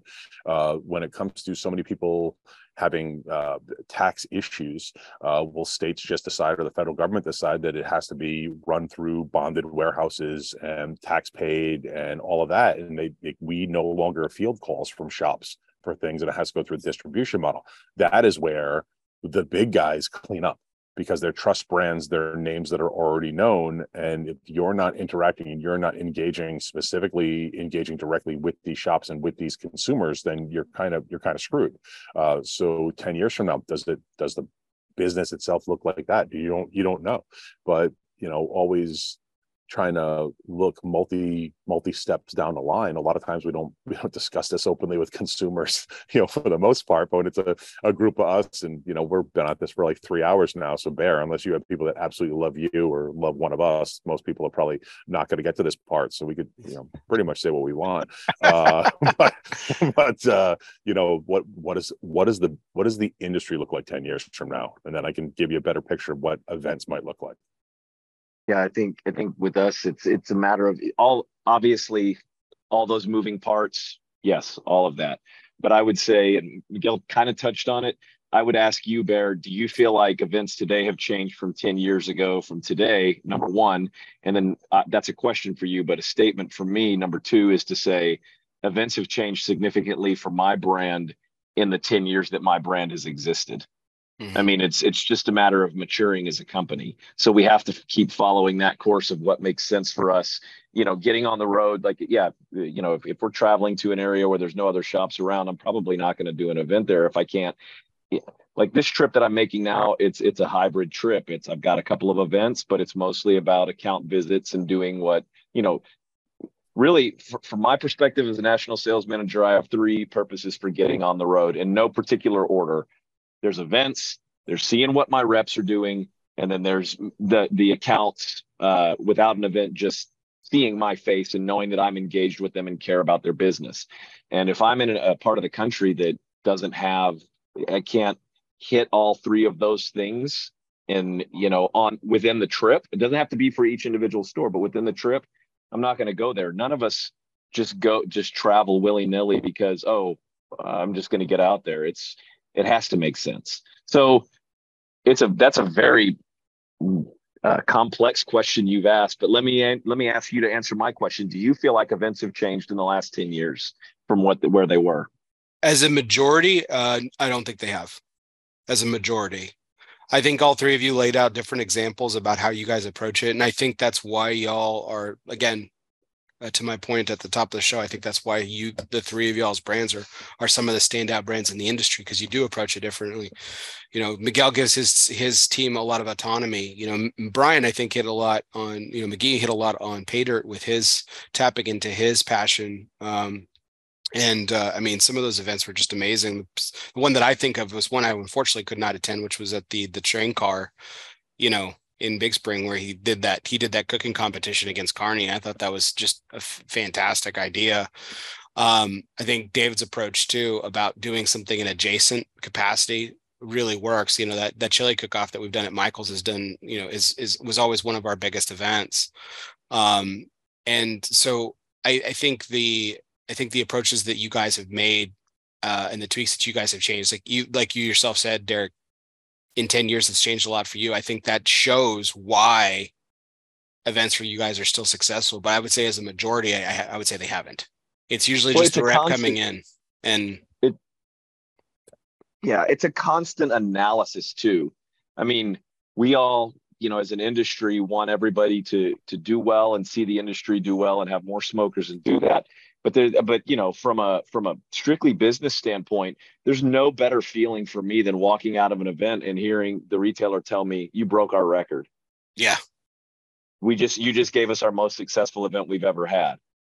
And if you're lucky, not for the wrong reasons, but if you're lucky, you never ask, but if you're lucky, the retailer will tell you, "Oh, our biggest event was with brand X," and it helps like, okay, well, I respect that company, and we just performed, we did really well at this shop for our brand at that company.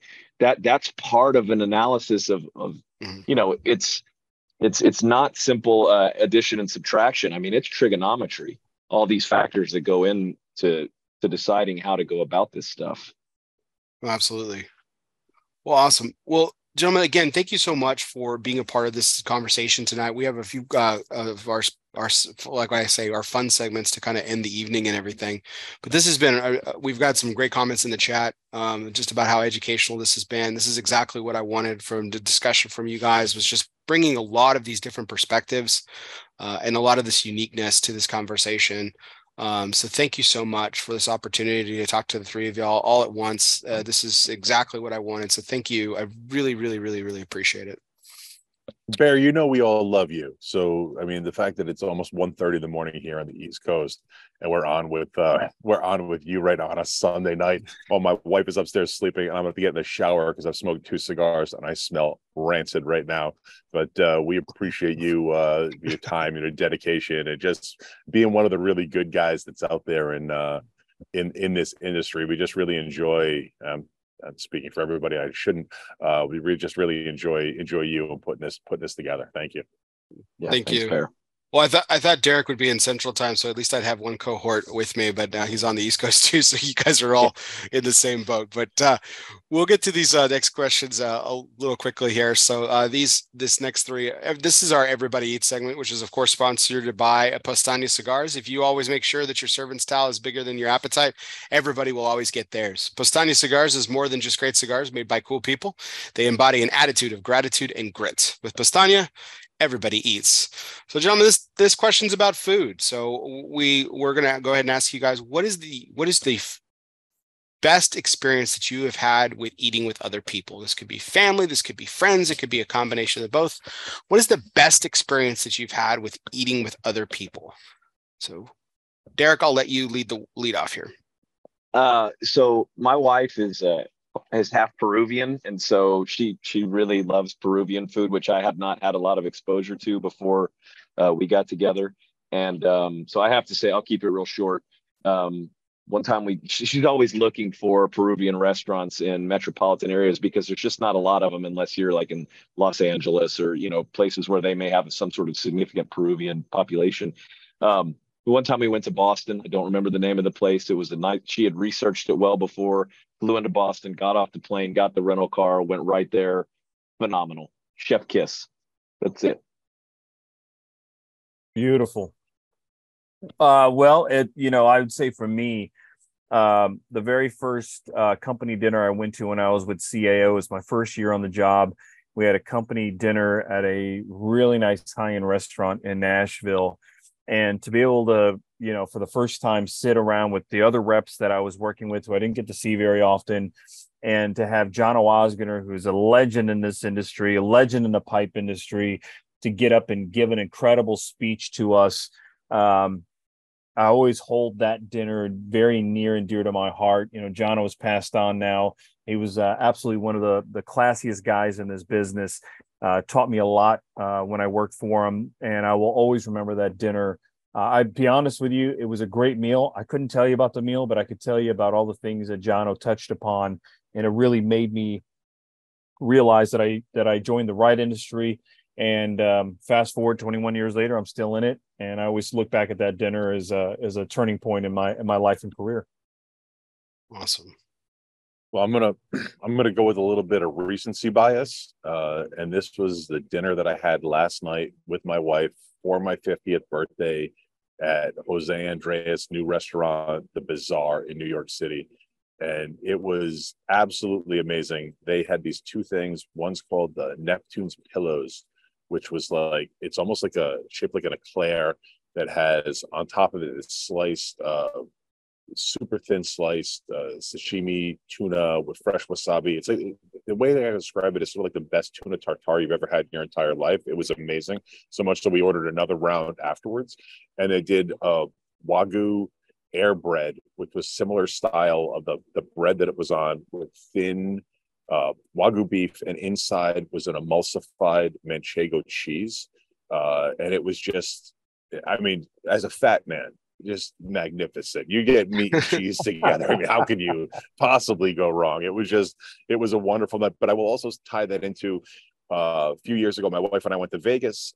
We went away for a little bit of go away for a couple of days, and we went to Nobu. And my wife is not an adventurous eater, so I got the omakase. She got some regular sushi stuff. And at one point, they had this thing called a foie gras cappuccino, and it comes out in a cappuccino cup, and it is like the richest ramen broth whipped up with some foie gras in there. It was probably the best thing I'd ever eaten in my entire life. And the server comes over, and I said to her, that was absolutely amazing. It was probably the best thing I've ever eaten in my entire life. And my wife immediately says, "You drank it. You didn't eat it." I said, "You can't give me this one fucking thing, right? This one thing." I said, "I just told her how amazing it was. You gotta slap it out of my hand." So that was the tie-in. So last night, the foie gras cappuccino, absolutely amazing. Still talking about it years later. And last night was absolutely out of this world. But I'm also good with a chicken parm and some pizza. But yeah, those two tie-ins both involve my wife. Yeah. I know you guys mentioned how you guys travel with your family sometimes, Derek. So I know Alan Schumer, who owns Caribbean Cigar in Miami, does incredibly great account for you guys. I've bought a lot of Black Label from him in the past. Right next door. Next time you take your wife to Miami, go see Alan. Right next door is El Shaman Peruvian restaurant. One of the best meals I've ever had in Miami. Unbelievable. He told me about that. I visited Alan earlier this year, and I got there in the evening and they had already closed, and my wife wasn't with me, but yes, it's on the bucket list. Absolutely. It's so good. It's so good. It is massive fantastic. pieces of Peruvian corn. Like it's such a unique thing. Yeah. And the ceviche, it's unbelievable. Oh, it's so good. Awesome. Absolutely fantastic. Well, cool. That was our Everybody Eats segment. So the next segment, of course, is brought to you by Asylum Cigars. Refuge is more than just a physical place. It can be a state of mind. Some of life's greatest reflections can be found in our own personal asylum. Moments like these were made for Asylum Cigars. So light up an asylum and choose your refuge. So, gentlemen, this segment is about, again, we talked about it in the second to last question, which was about events and how this is very much a community-driven space. We're always smoking. We're doing it tonight, right? We may be apart, but we're smoking cigars together, right? This is very much about community. But every so often we get to have a cigar, whether it's our back patio or some secluded space, and it's just us. It's just us and a cigar. And maybe we're celebrating a birthday. Maybe we're celebrating another event. Maybe it's just because. But those moments kind of imprint a very special place in our minds and hearts and everything. So I thought it'd be really interesting to go around the room. I know Miguel's been a part of this before, but going around the room and talking about a moment that comes to mind where it was just you, the cigar. If you can remember what the cigar was, great. But what was that moment about? So, David, I'll start with you. There was a lake house we used to rent up in Shapley, Maine, outside of Sanford. My dad went there when he was a little kid. I went there when I was little, and eventually we sort of tracked the place down, found the new owners of the place, and they rented it out, and would just spend the night sitting by the dock, listening to the lake water smash against it, and sit back with a little fire, smoking a cigar. And I remember this one particularly because it was the first time that I got a little bit of nicotine poisoning, and I had a Cuban Bolivar Bellicoso Fino and followed up with a Opus X #2, and then had shooting pains in my stomach and couldn't quite figure out what was going on, and overdid it at probably about 22, 23 years old. But that was, thinking about the times at night hanging out there, you could hear the loons howling off of the lake, massive full moon, light shining down, just all of it. Just a great moment in time. Brings me back. Very nice. Miguel, I know you've shared before, but anything different come to mind, or you want to reminisce about one of the previous moments you've mentioned? Well, real quick, I remember the first time I got to go to Washington, D.C. I never got to go as a kid. My school, I was always in trouble, so I didn't make a lot of those field trips. But as an adult, I think I was with Tarano at the time, and they sent me to D.C. And I remember the first time done visiting accounts, walking around the mall, smoking a cigar. It was a light drizzle, and it was just an incredible experience to walk around the mall, smoking a cigar, and just that light little drizzle. It was like a magical moment. And I remember that will always stick in my mind because that was such a cool experience. The first time to see the mall in person at night. And there were a lot of people out, and no one complained about my cigar. It was quite the incredible experience. That's awesome. Wow. Yeah. Oh. Yeah, for me, there's, like you have cigars you remember the special time. And, the first one was that CAO Brasilia around that fire. And next time was the first time I ever got nicotine sickness. And that was a whole event that I'll spare everybody. But the most recent one was about 2 years ago. We had come out with the Swarm as a killer bee with the Cameroon wrapper, the African Cameroon on it. And I can't say never anymore because I did this one time, but I used to never smoke the same cigar back to back. And I smoked it, and I was sitting outside, reached back in the box, smoked another one, reached back in the box, smoked another one, reached back in the box. I smoked 4 of them back to back because it was that good. And I was just in that right mental space to really be into the cigar. So that's one that'll never leave me. That's awesome. I wasn't alone, Miguel, but I was just thinking about walking around like cool places like that and being able to do that too. Like it took me back this summer, I was in Scotland and I got to walk around St. Andrews and I was like, I'm going to fucking smoke a cigar in the bridge.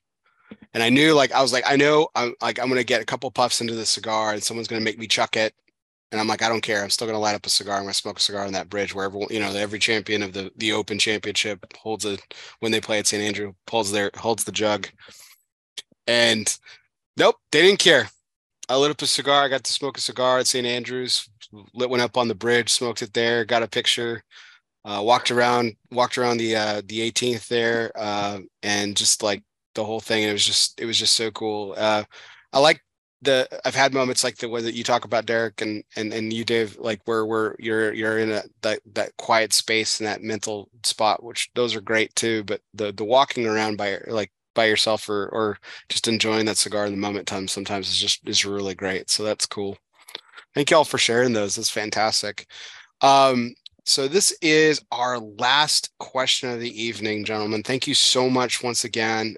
Dave, as you mentioned, it's super late where you guys are at. So again, the time that you guys have made for me on this Sunday evening. Again, Derek mentioned the grind earlier. I know you guys are getting up super early and getting back to the grind. So the fact that you guys have made the time for me, I really appreciate it. So this is our last segment, the Dunbarton Tobacco and Trust curveball segment. Fastballs or curveballs, it doesn't matter since the company's inception. Steve Sock has been knocking them out of the park. 8 consecutive years in the consensus top 3. Congratulations to our good friend, Mr. Steve Saka. So Dave's kind of already answered this question at the very top of the show. He didn't know it, but he kind of did. But I thought it would be a fun little exercise to talk about. Now, Derek's in a little bit of a unique position. He doesn't have a boss. He has a partner in James. But we're talking about Steve, John Huber, and James Brown. So this is what I call the best and the best of. So how does John, James, and Steve, this is a 2-part question I'm going to give you guys both, make your life difficult win, but make your life easy win? So that's the 2-parter. Make your life easy and make your life difficult. So who wants to go first? Dave's volunteer. Here we go. Let's the sponsored segment. Let's go after Steve here. Here we go. Makes my life difficult when he is at events or at shops and just gets involved with the sales aspects of things. I say when Steve Saka comes to an event, I just like to put him in a back room and let him talk to people. Don't try and have him sell something or do anything because he's miserable doing it. He's terrible at it and he drives people. But he does it he's a little socially awkward and he does it in a way that he doesn't intentionally try to do it. And the real life example I can give, he was doing an event at 2 guys one time and a woman came in and her son was graduating from college and she wanted to buy a box of cigars for her son and his friends for graduation.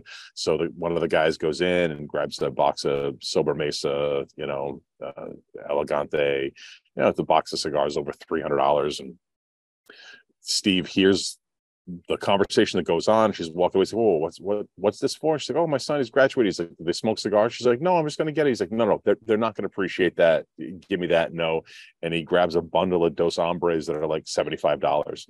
And he's like, "Here, just give them this. Just they're not going to know anybody. Give them this." And the guys are like, "No, Steve, she wants this." He's like, "No, there's no reason. It's going to be a waste of money. It's terrible." And they were like so pissed. Like, "You cost us $200. What is wrong with you?" He's like, "But they're not going to appreciate it." Like in his mind, he just like didn't care about the sale. It was about, I want them to enjoy it and they're not going to enjoy this. It's got to be a waste of money and I won't do it. He had a shop one time where the customer came in, they wanted something mild. The only thing that was left was like Todos Las Dias. And, the shop owner's giving the guy a box of Todos Las Dias. And it was like the strongest cigars we made. And Steve's like, "No, take that. Don't buy that. Get something different." And the guy's like, "You fat man, go sit in the back. Don't talk to my customers." So he can make things difficult doing that. And also having conversations with shop owners and not including me or Cindy in it. And then we just sort of get the call of, hey, that thing that we were going to do with Steve that we talked about 6 months ago, and we're like, we have no idea what you're talking about, and it turns into the mad scramble because they all spoke about it once, never followed up about anything else, and never let any of us know. So that is the difficult portion.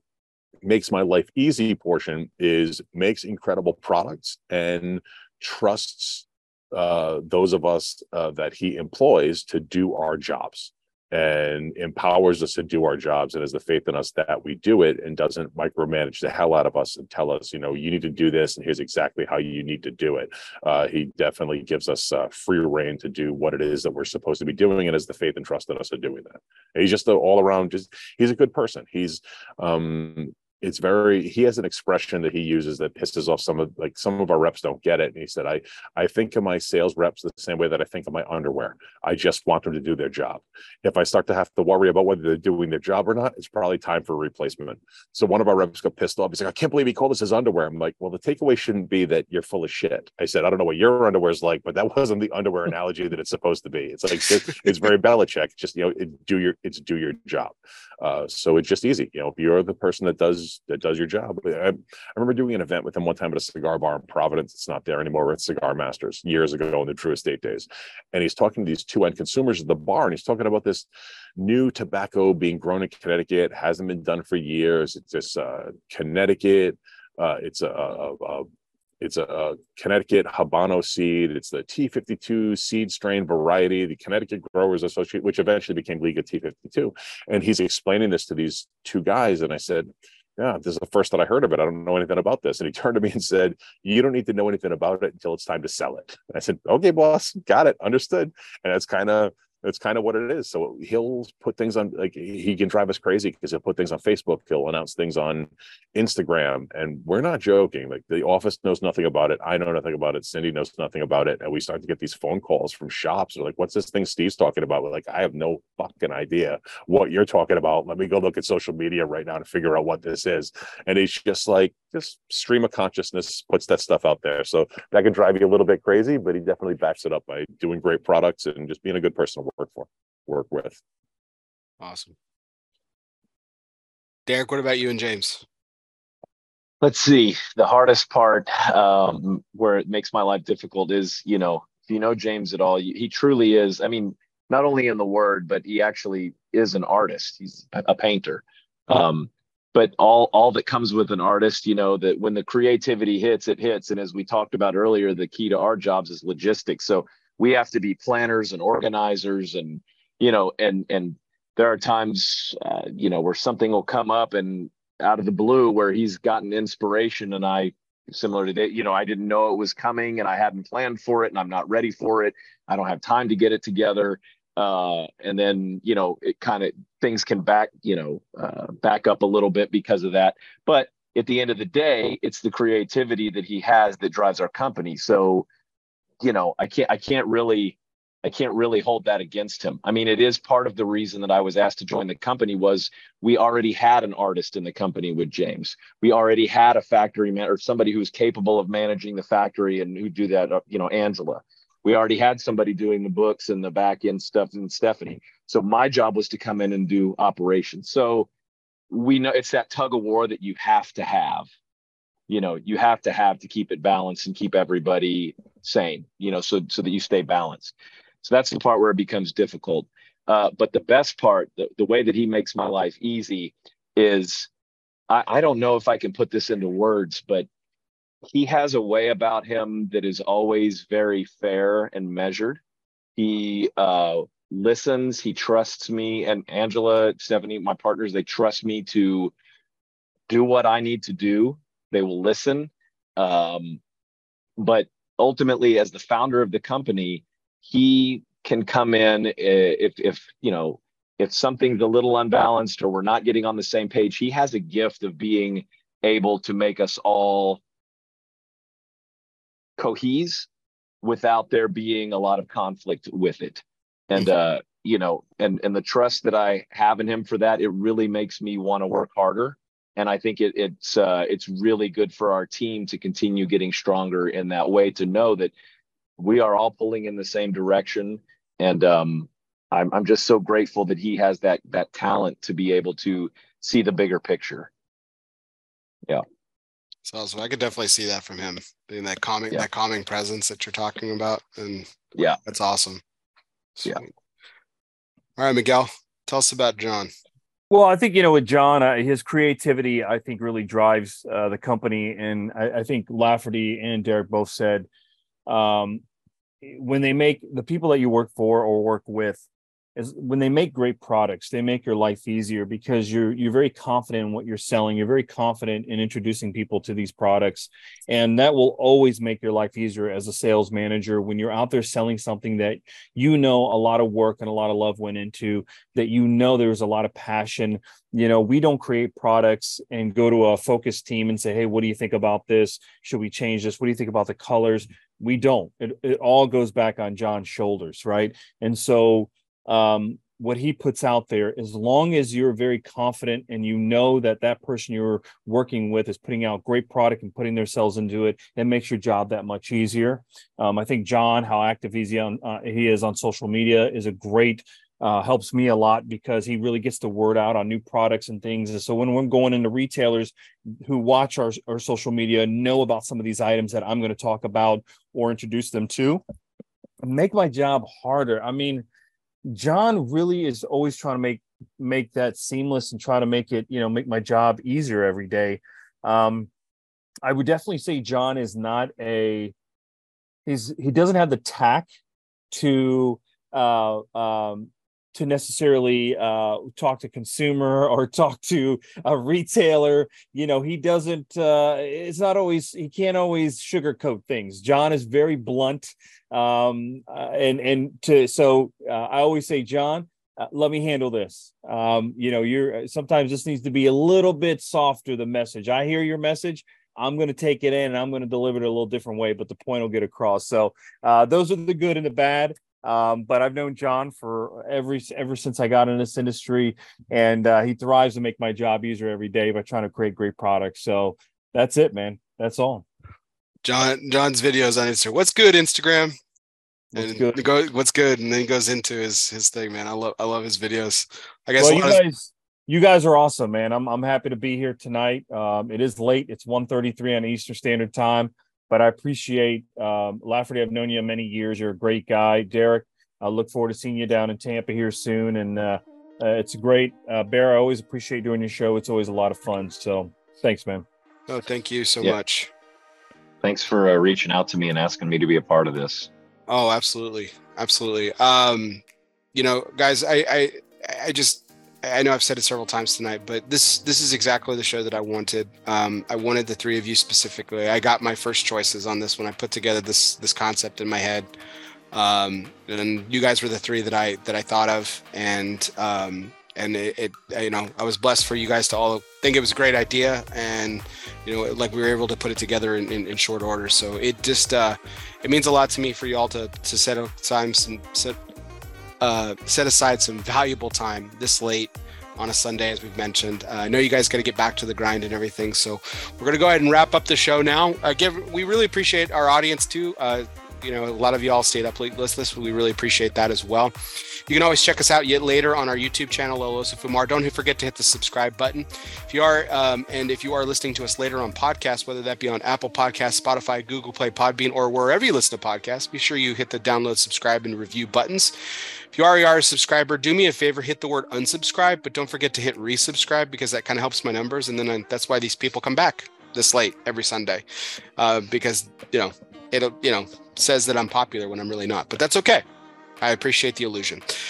So be sure you do that as well. You can always check out a calendar of upcoming events on our Facebook page, where we broadcast live every Sunday at 9:30 Central, 10:30 Eastern, and we go into the wee hours of the morning, as we alluded to just a moment ago. So for everyone out there, we do really appreciate all those likes, shares, and comments. Keep them coming. And I, as always, am Bear Duplessis, live from the Alec Bradley Lone Star Studio of Azle, Texas. He's Dave Lafferty, Miguel Schoedel, and Derek Matthews. Gentlemen, we'll see you next time. Thank you, guys. Appreciate it. Take care, everybody. Adios, fellas.